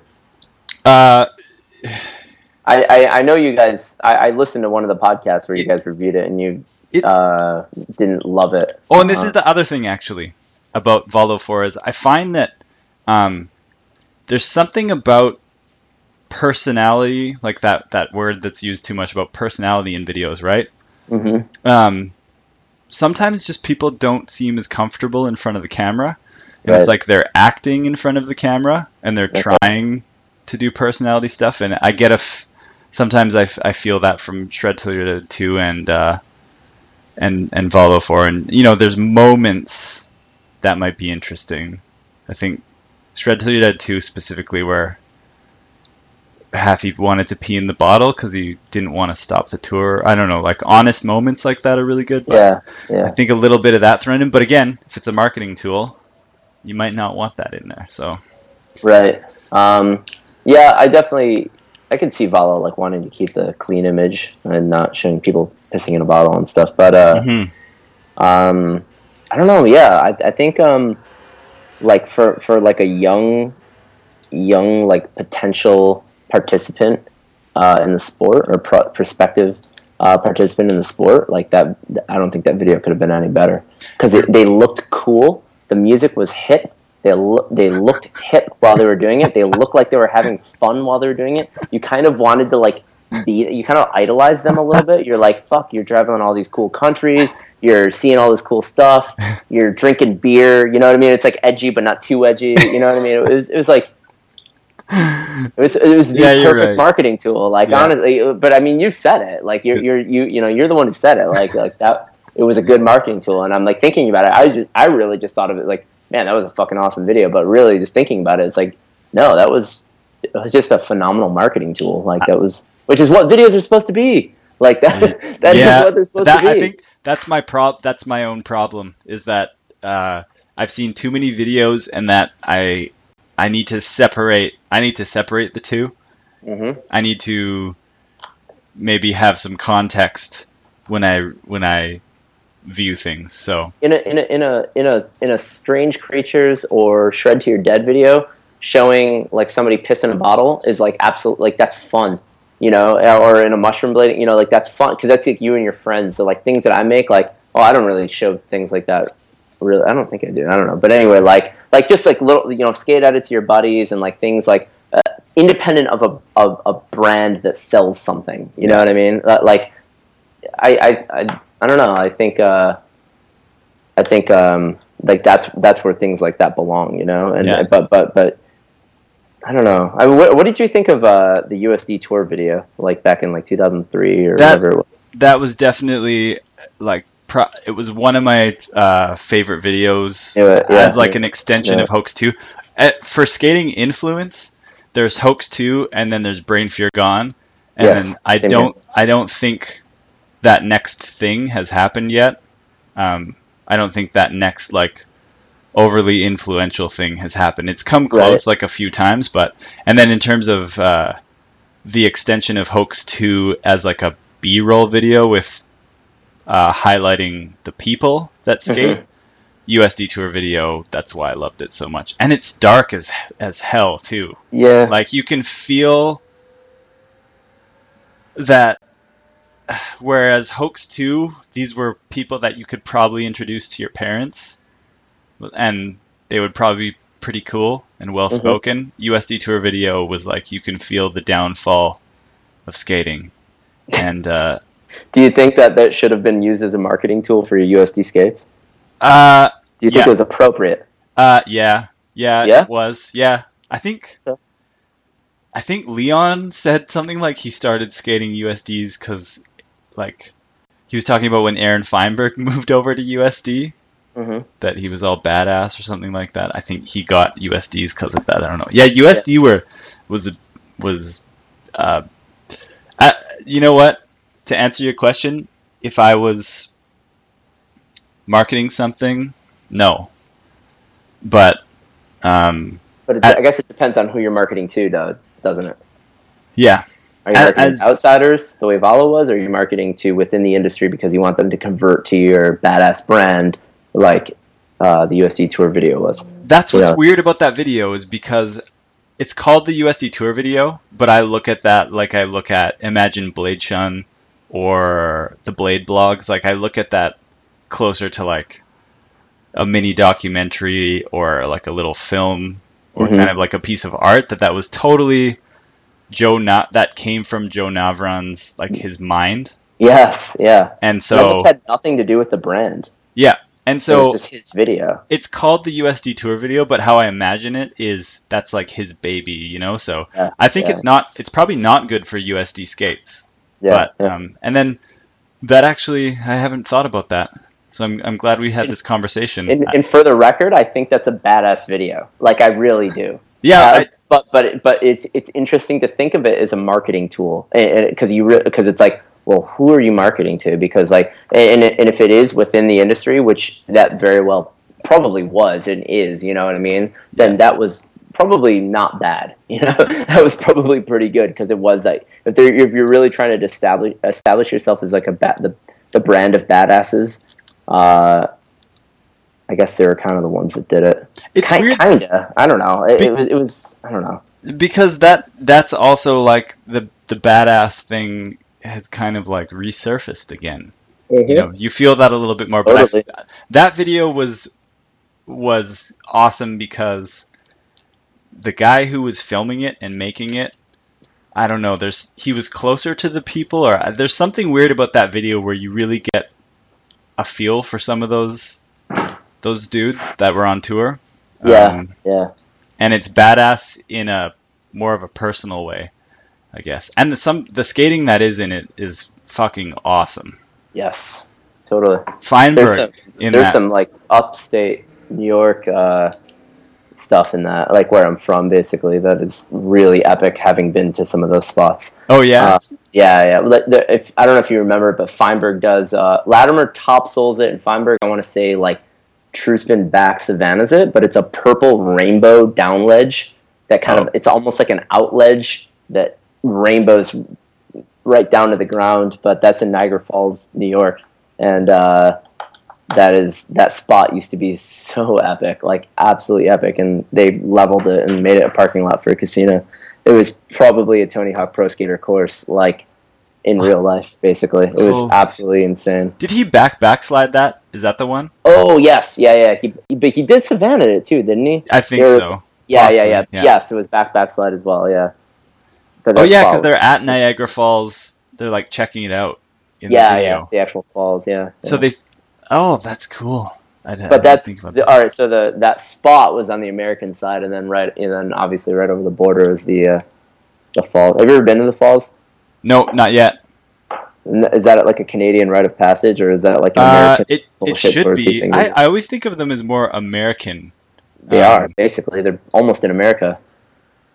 Yeah, I haven't seen them yet. I know I'm long overdue for a Toronto trip at some point. And you know what I was going to say is that your guys is like your crew of people that you skate with, and some of your edits and things, there's like you guys in the Toronto, there's like a similar flavor for some reason. Is it is that just me? No, it's got to be the water, I think, right? We share the same water. It's the Lake Ontario. I guess so. It's so funny. Rochester, New York, God, I don't even know how many years ago it was, but we had this one mayor who thought it was a good idea to pour like $5 million into, or maybe it might have been more, I don't know. Maybe it's like 15 million. I really don't know the numbers, but and he created a fast ferry that went between Rochester, New York, and Toronto, and like thinking that people from Toronto would come to Rochester and like go see all of Rochester's sites, but like Rochester's not that type of city, you know. It's like really cool, but not like that, like not touristy, you know what I mean? So it failed within the year or something, and it brought money. He spent $5 million or 15, whatever it was, to bring money out of Rochester. Like everybody went to Toronto really quick and blew all their money there and came back broke, and nobody from Toronto came to Rochester. It was just a big joke. So does it still run? No, absolutely not.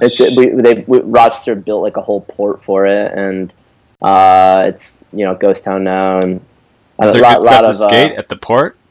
The dead port? Is there anything to skate? No, it's very flat there. Oh. Kind of a beach there. People go to the beach. Yeah, not. That's funny. I haven't looked at it in a couple years, so I always have new goggles every year you go out skating. You look at things new ways. So it's been a couple for me. So I bet if I went there today, I would probably see something. But Definitely, day to day it changes. You know, yeah, so, there's a really weird thing that I remembered that I had to tell you about. Is our local Channel 7, like the Kamloops news station and stuff, when they mhm. would have a feed of Fox from America, it was the Rochester station. Why? I have no idea, but You I ever see remember like the night? Is it like a nightly news? Is that what you're referring to? Like Fox News from Rochester? yeah, we would get a little bit of that, and then we would get like Was it the Rochester blonde? commercials and things. Was it the blonde chick? Like Yeah, she kind yeah, of looked like Britney Spears, like yeah. did She, when she she was like had in she had school though. like a twangy accent. Like Yeah, Rochester, there was like an accent in the commercials. hard vowels. Yeah, and oh, fuck, what was the name? There was this law dude ad, and the number was 1-800-546-7777. That's Shapiro and Shapiro. Oh, is that what it? So is that That's not a Jim the Hammer. That's Jim the Hammer Shapiro, of is that course. Rochester or is that Yeah. that is? Yeah. Okay. You, Jim you, the you, Hammer Shapiro. 1-800 five four Dude, now six. I know you're not bullshitting. See? Isn't that weird? Like, That's weird, man, because that's a long ways away. so That's a really long ways away. I don't know what that is. Like, I don't know if maybe all this surrounding area, like, I don't know my broadcast stuff, but I thought that was interesting that I actually remembered that it was Rochester. And yeah, it's a different accent. But is it Toronto, like, is the accent kind of the same when you go up to Oh Toronto, no, or is it no, it's totally Canadian. Canadian? Yeah, it's Canadian. That's Um, so very bizarre. Canadian. Yeah. That's so bizarre. So you've met a lot of the Toronto dudes then? Um, who is it? Like Eric There's Eric Burrow Burrow lives and there. Taylor Ritchie and Dave Gent, I think is his name, and then there's a couple other, Might know him by face and not by name. uh, and then yeah, it was just it was Leon and Eric that came up for. Oh, and Kevin too. Well, he lives in Barcelona now. Oh yeah, Kevin Chow, and there's probably more. I just don't. Oh, AJ DeLong, who runs the hmm Shop Task, he's a really nice dude. Um, Yeah. Okay. Yeah. Because he was part of Magic Blade. I was like, I know that name, but that was a Magic Blade, and I don't know if I knew him. I might have known him. And again, it was a while ago, and we didn't meet up that much. But we used to go to like the Toronto street battles and things like that. Because it was about 3.5 hours away. So it's like if we were going there, we had to like it was definitely like a thing we had like planned on doing. that's so So badass. yeah. I really need So to dip down. I don't know how or when I'm gonna do it or what event it's gonna be, but I just need to go to whatever the next big event is gonna be in the States eventually, because I never got to go to Bitter Cold, oh so man. I don't know what's gonna be the next thing. Because I do really want to meet everybody, and Yeah, you should. I I think a lot of people would be interested to meet you. and I'd love Uh, to do like podcast on the road and stuff like that. Man, Maybe do some filming and some skating. It's just that would be pretty epic. what I would really love to do is eventually do something all in one big trip. But Yeah, it's hard to take in with those trips though. I mean, I've done a lot of like skate trips, and I find that, like for one, I skate like shit on it's skate true. trips. That's true. And it's because you don't get sleep, you don't eat right, Yeah. you're whatever. I don't know. You're sleeping on the floor. It's bullshit, Yeah. But like, um, but yeah, no, it is fun though. I mean, I'm about to do. I think I told you over Facebook or whatever, but I'm about to go over the pond for the first time. Yeah. Go do a little like London and Barcelona. Holy Um, shit. When is that? How soon? that's coming up quick, man. Really? Yeah, 2 weeks maybe, or like two. I'm gonna look at my calendar just to get excited a little bit. What are we on now? It's 2 weeks, about 2 weeks and a couple days. Yeah, How long are so, you going for? 2 weeks. 2 weeks? So Oh, that's yeah, pretty good. You'll probably when you get back, you'll probably be like, it should have been 3 weeks. But is it like your vacation for work? yeah. I'm Pretty much. using almost all of it. Oh, so do you have like vacation pay that you're Yeah. using for that? That's exciting. And are you Yeah. going with the lady friend? No, I'm going on a blade trip. Holy So shit! And then yeah, that's my like. I don't. I want to call it a last hurrah because I know like once I go, I'll get the bug and like totally want to go again and stuff. But I definitely want to get it out before I'm 30 because like I have a lot of like physical elements that keep like popping up and stuff. So it's like, God, I don't even know. Like my blade ears seem like numbered a little bit, and so I'm just like, I really got to get it out of the way. And like, Oh, you're just overthinking it. I think you're good, and don't go too hard. Just yeah, I know, man. I have a real problem with that. In all honesty, like, I really do. really. Like, honestly, I mean, what are we gonna? We're gonna be in Barcelona. Like, what? Like, what am I? Like, Just I don't know. like not yeah. too much caffeine.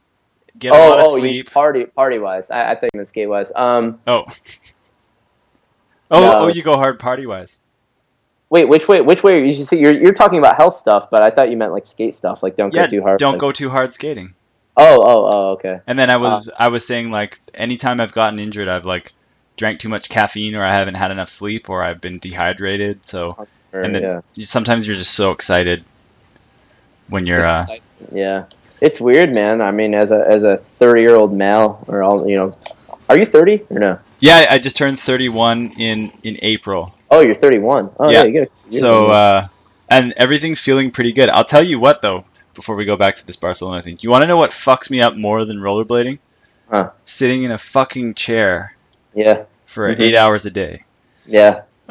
So I heard you talking about the stand-up desk. Are you still on that or no? Yeah, at home. So all the editing that I do for rollerblading stuff and like flip-flops was all edited standing up. And are you standing up right now? Yeah, I am. No way. This whole time? Yeah.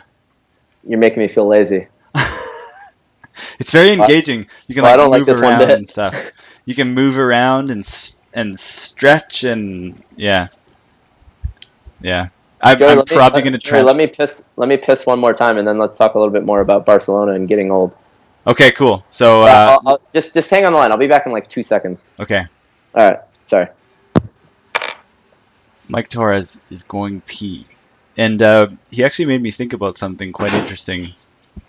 That I don't think about the Volo video as a marketing tool, and that's what it is.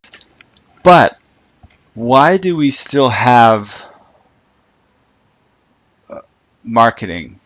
So if the Volo video is designed to market to an outside audience wanting to get in, introducing people to skating, I think it does its job very well. But that's where I get really confused, is it's like, do we know how we're supposed to market skating to an outside audience? Like, is that working?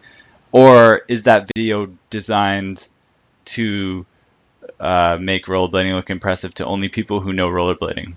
And that's where you just open up a much bigger can of worms, where I think if you combine the art side and the entertainment marketing side, that's where Hoax 2 is still a classic.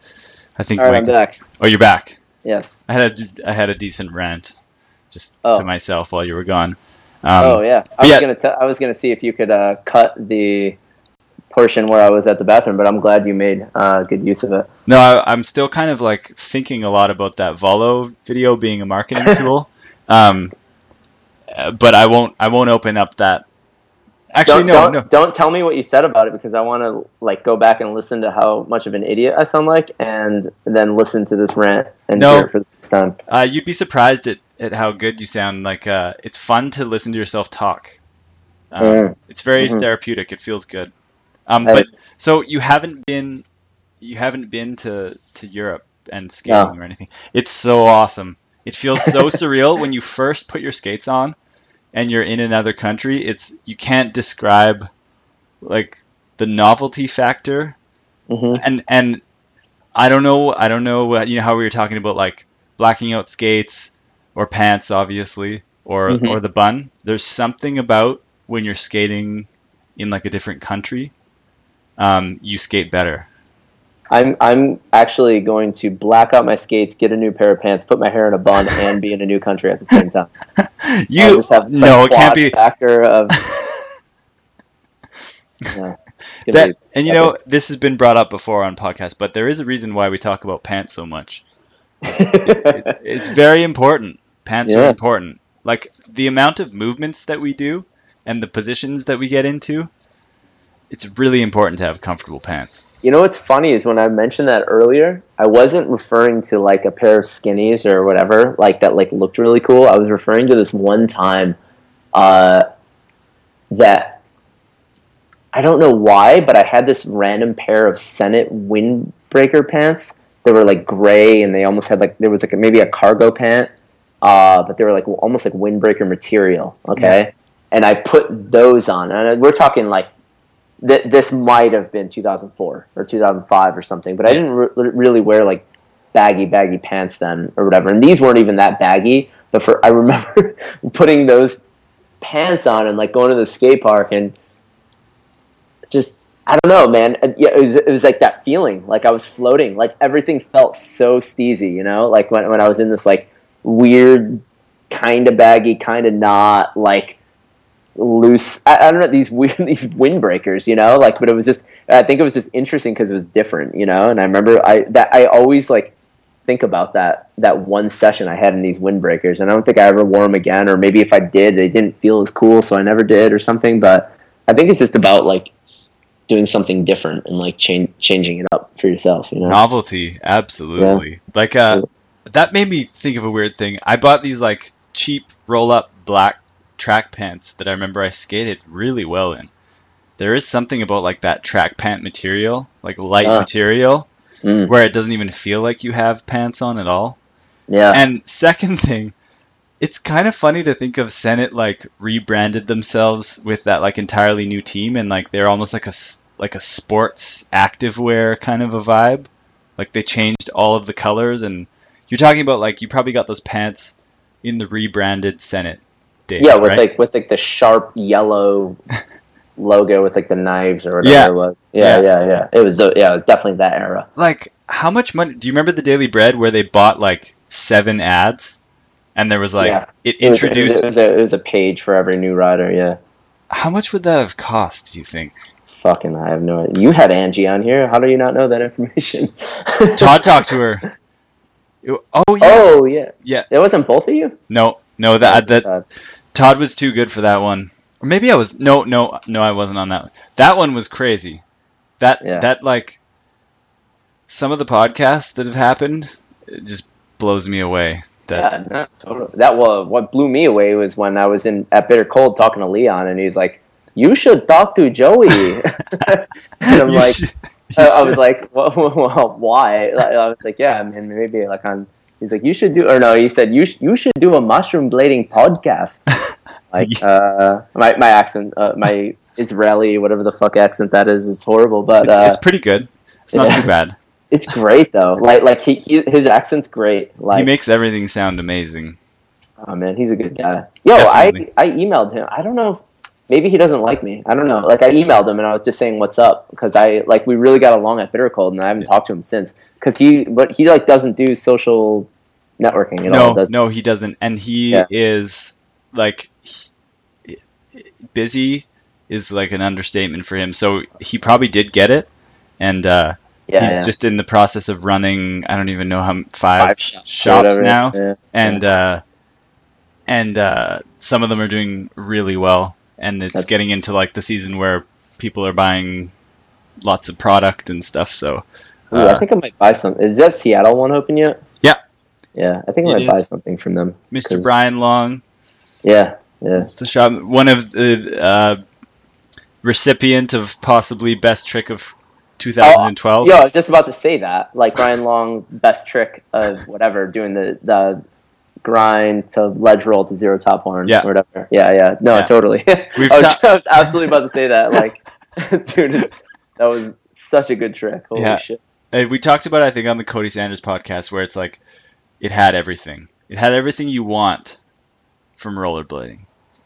Cody Sanders is an How did that come about? Like you interviewing Cody? I think he just messaged or someone messaged that he should be on it, or he messaged that he wanted to be on it.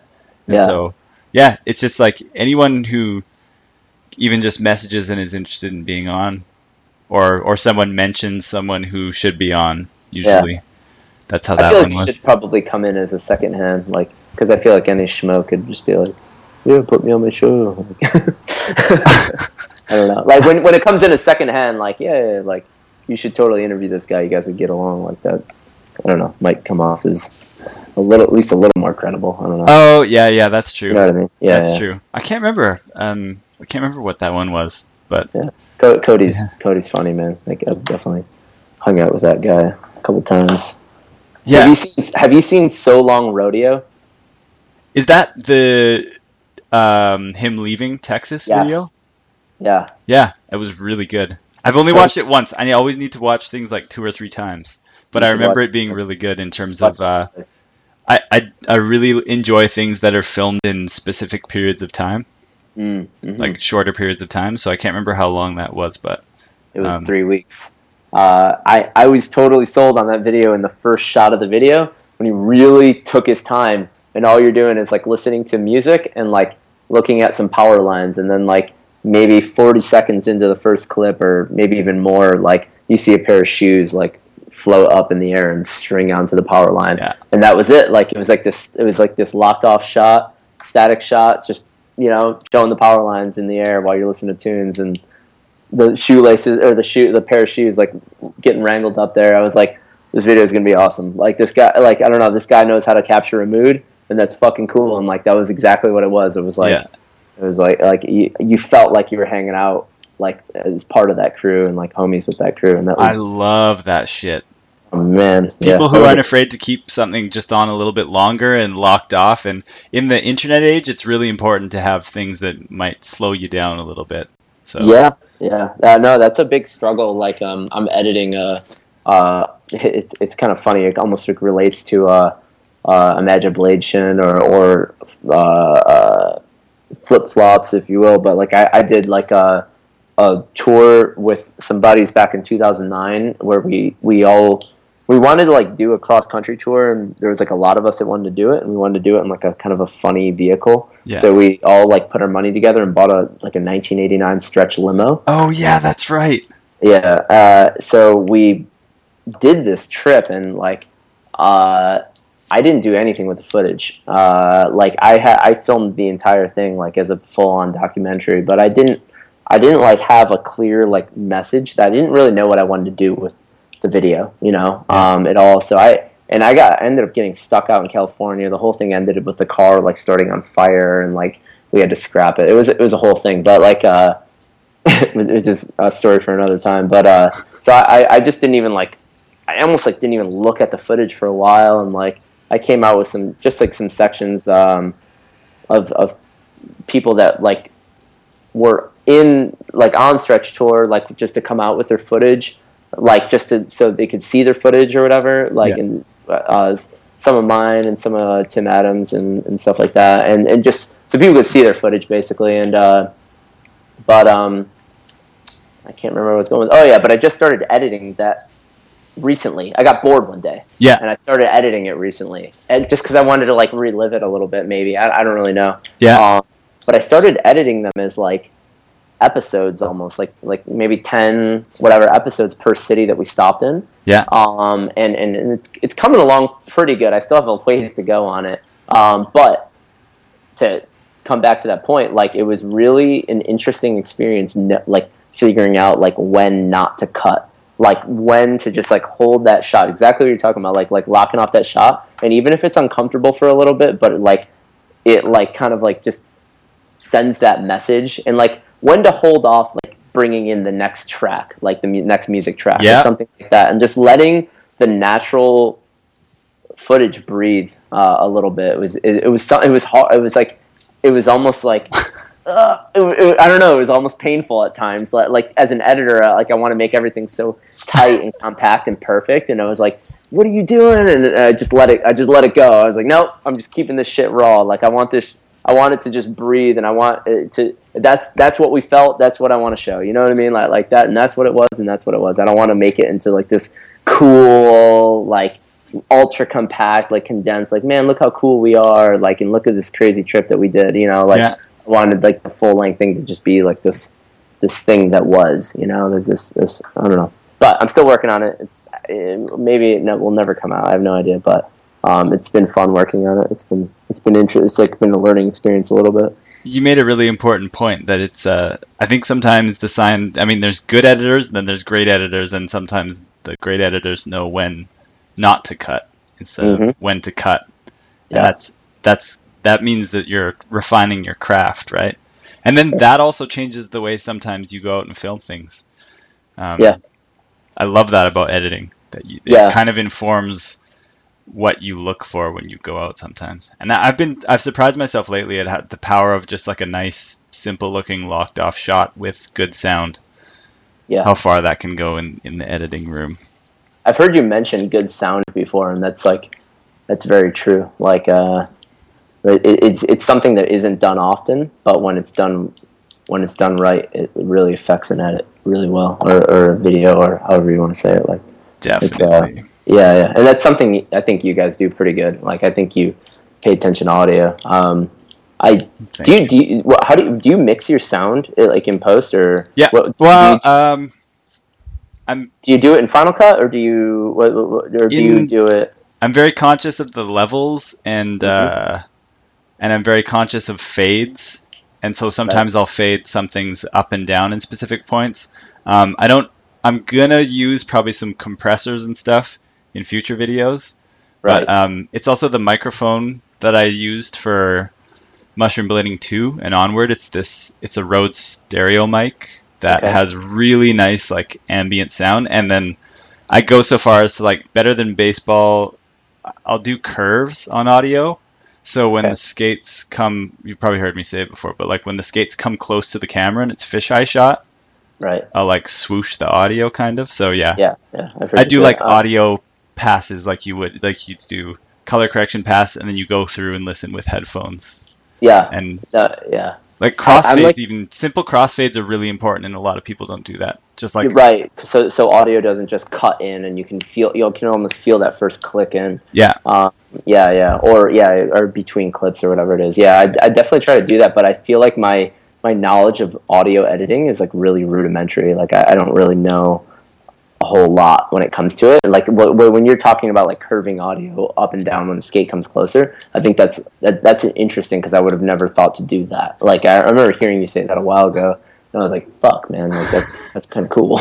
and the ones, it's amazing for airs sometimes how you can subtly bring it up just ever so slightly, and there's almost like a really light whoosh sound that you can, if there's a track over top of it, you can barely hear it, but the ears it registers.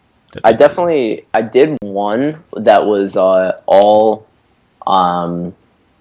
it was all at night.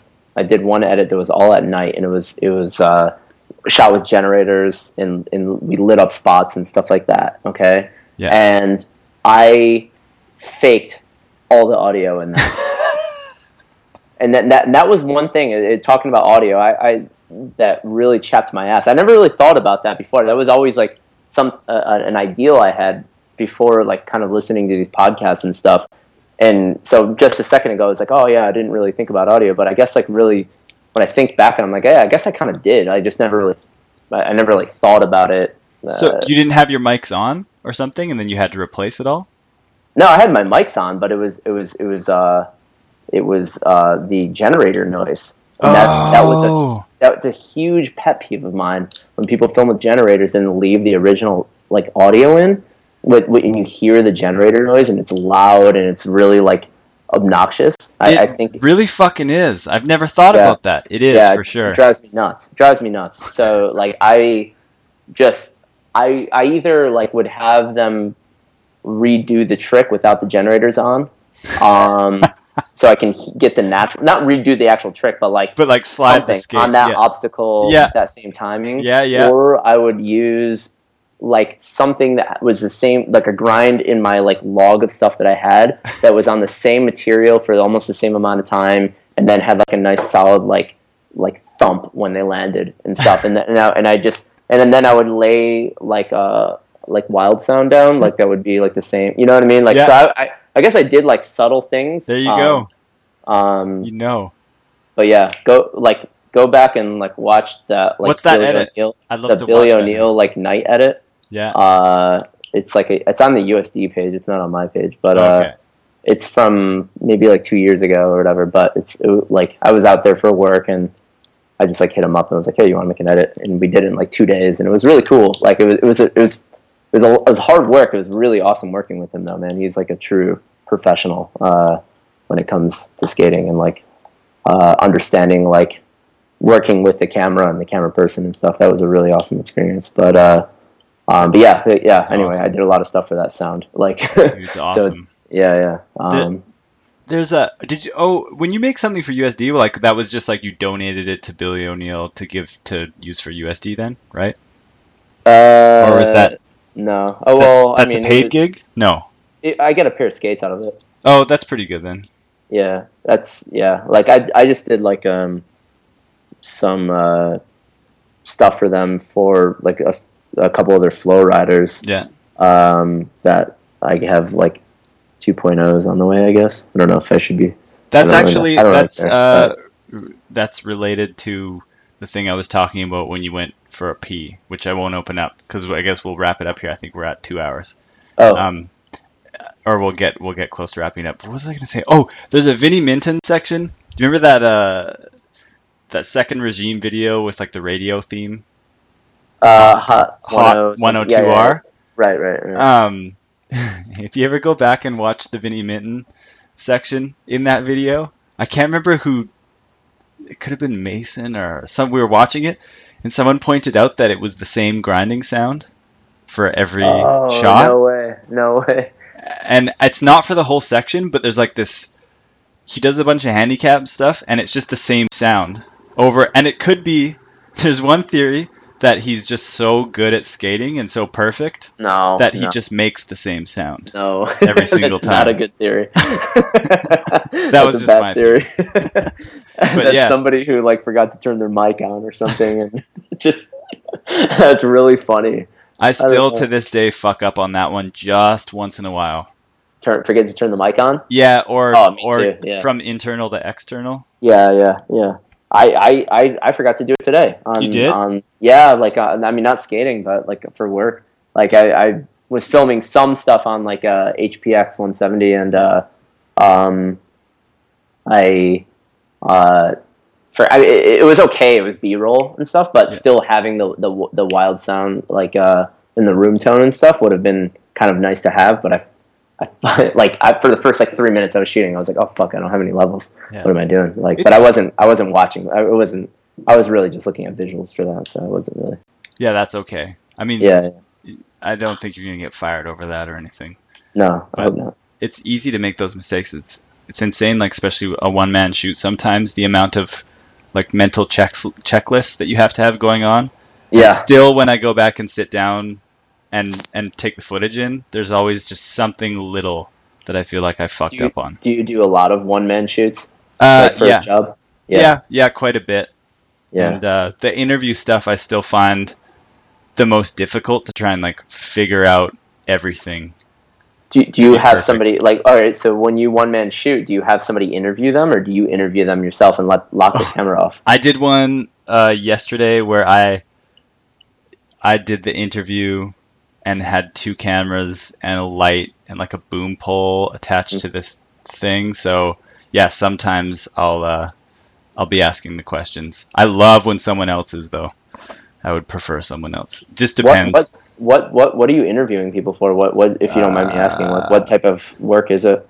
Sometimes it's like testimonials for other companies. Sometimes it's interviews related to their business, or might be promoting like economic development. So it would be about their business. What's the company that you do work for? It's Mastermind Studios is the company that I moved to from having my own business. So that's really interesting because I used to have a job that was just like that, and they farm out a lot of work to locals. And I was wondering if you were hired by them, but no. I was like, holy shit, do we work? It's not the job I have now, but it's what I used to have. And man, that's a whole goddamn. It sucks that we're at 2 hours. Like, it's funny. Like I didn't think when we were at the beginning of this, I was like, holy fuck, like we're about to go in this for 2 hours. Like this is going to be intense. No, there's a curve to it. It takes it's like at the 45-minute mark, it just like opens up. Yeah, totally. For some reason. I'm kind of bummed that we're already over. Yeah, that was a really awesome period of like my skate life, was working for this company that I did all of my work on the road. So they were flying me from city to city to city to city, and like I would just I had like a lot of downtime, and I was just skating everywhere. What? Yes, it was fucking awesome, man. And, like, I really miss those days a lot. Like, the job was kind of shit Yeah. a little bit. You know, it was kind of like a lot of that one man show shooting. Yeah. But when it was easy for me, because like it was just easy for me, you know. And it's good practice too. Yeah. Oh man, you develop your people skills. Yeah. Big time, because you got to know how to deal with a client. You got to know how to travel by yourself. You got to know like how to get yourself in around a new city and like check into a hotel, and it's a lot of responsibility. You're responsible for camera gear. You're responsible for yourself. You're responsible for a rental car. You're responsible for a hotel. You know, whatever it is. Like there's so much responsibility on the road. But it was an absolute shit job. But god damn it, man, the skating, like in all my downtime, like I would meet up with bladers in every fucking city and go skate every week. It was like a new park, new street spots. Like there's like a section of me from like 2 years ago called Before It's Too Late, and I think there's literally footage from like 14 different cities. Oh, that's so badass. I gotta go back and rewatch that, because I loved your most recent section. It's really awesome. I wasn't totally thrilled with that one, but I appreciate it. Like that. Yeah. There's so much injury that I had to deal with that it was like a hodgepodge of like just clips I happened to collect. You know, it wasn't anything that I like worked on to create. You know what I mean? No, it's still really good. It has that, what I was saying, like the fact that you skate and that you're good at skating, it comes through. Like there's just something about people who skate and who are good at skating and make videos. When they're in a video, the stuff that they do is really interesting. I don't know, it's that I guess we spend so much time like watching skating and kind of breaking it down in our head. Right. I don't know. I really like that launch to alley-oop soul. That was my favorite trick of it. It was? Yeah, totally. Yeah. That was in Greenville, and that was the first trick I eyed up when I moved here. And when I moved here, I had a sprained ACL, so I couldn't skate for about like the first 5 months or 4 months I was here, and I would see that all the time, because it was like that spot is like right next to Dodge's girlfriend's like old house, and we would hang out there all the time, and I would always see that spot. I'm like, I'm gonna fucking... My original trick that I had in mind for it that I couldn't end up, not even like a bitch out thing, like I don't think that would be possible to do on it, was zero spin, like to sort of bump off the thing fakie and then zero Machio it. Like that's what I originally wanted to do, but there is a brick that sticks out. So if you were one-footed, you're fucking asking for it. Like you're really asking that for it. You would stick and then fly back or whatever. Right. Like There's something about that trick that you did exactly like what I wanted to see. Like you did the most pleasing movement in terms of like, it just, the alley-oop soul and the forwards out. It's like, if you saw that... Oh, God, I'm not to like wax my own car or anything, but like... Into another curb? I went into the curb, and you can't really tell from the No, clip. you can't. I gotta go back and watch what it I was trying to do with that, but yeah, and which I did do it. So like in the clip, I was actually like really like, holy fuck, because that was the first time I locked it on, and I was like, I just lit, like the other attempts that I had at it, like I wasn't even coming close, and I locked it on, and I did exactly what I intended to do, and I was like, no way, like no way. So, but yeah, god damn it, Joe, we got to talk again, man. I know. I'm sorry to make your thing go over 2 hours. It's no, that's okay. I just I think I'm gonna watch the movie Side Effects with my girlfriend, and so I need to leave enough time to do that. Oh yeah, totally. Not that that's just some downtime because it's her night off. I don't know if it's gonna be good, but Soderbergh he's a solid director. Not all the time, but he's good. I haven't heard of Side Effects, but I'll put it in my queue of things that I should watch. Yeah, put it in. Well, I don't know. I'll tell you if it's good or not. Yeah, we'll see. Very good. We'll see. And yeah, thank you. This was awesome. We'll definitely do it again, because I had a bunch of shit written down. We didn't get through all of it. We got through some of it. Shit. God damn, too many tangents. Too many tangents. That's what it's about, though. That's why that's what this podcast is. So totally. And now that I have my headset and I didn't robot out, we're good to go in the future. So thank you, Mike Torres. Thank you, Joey McGarry. This was 2 months in the making, I think. Oh yeah, sorry. And then just before we go, I said on the podcast yesterday, this wins the award for the longest running attempted setup for a podcast. I think the first Facebook message was March 20th or something like that. Yeah, probably. Yeah. So yeah, almost, yeah, it was 2 months in the making, but it finally happened. So pretty awesome. and have a good night, and thanks for staying up extra. No worries, man. And enjoy tomorrow, and we'll talk soon. All right, man. Okay, Bye. later.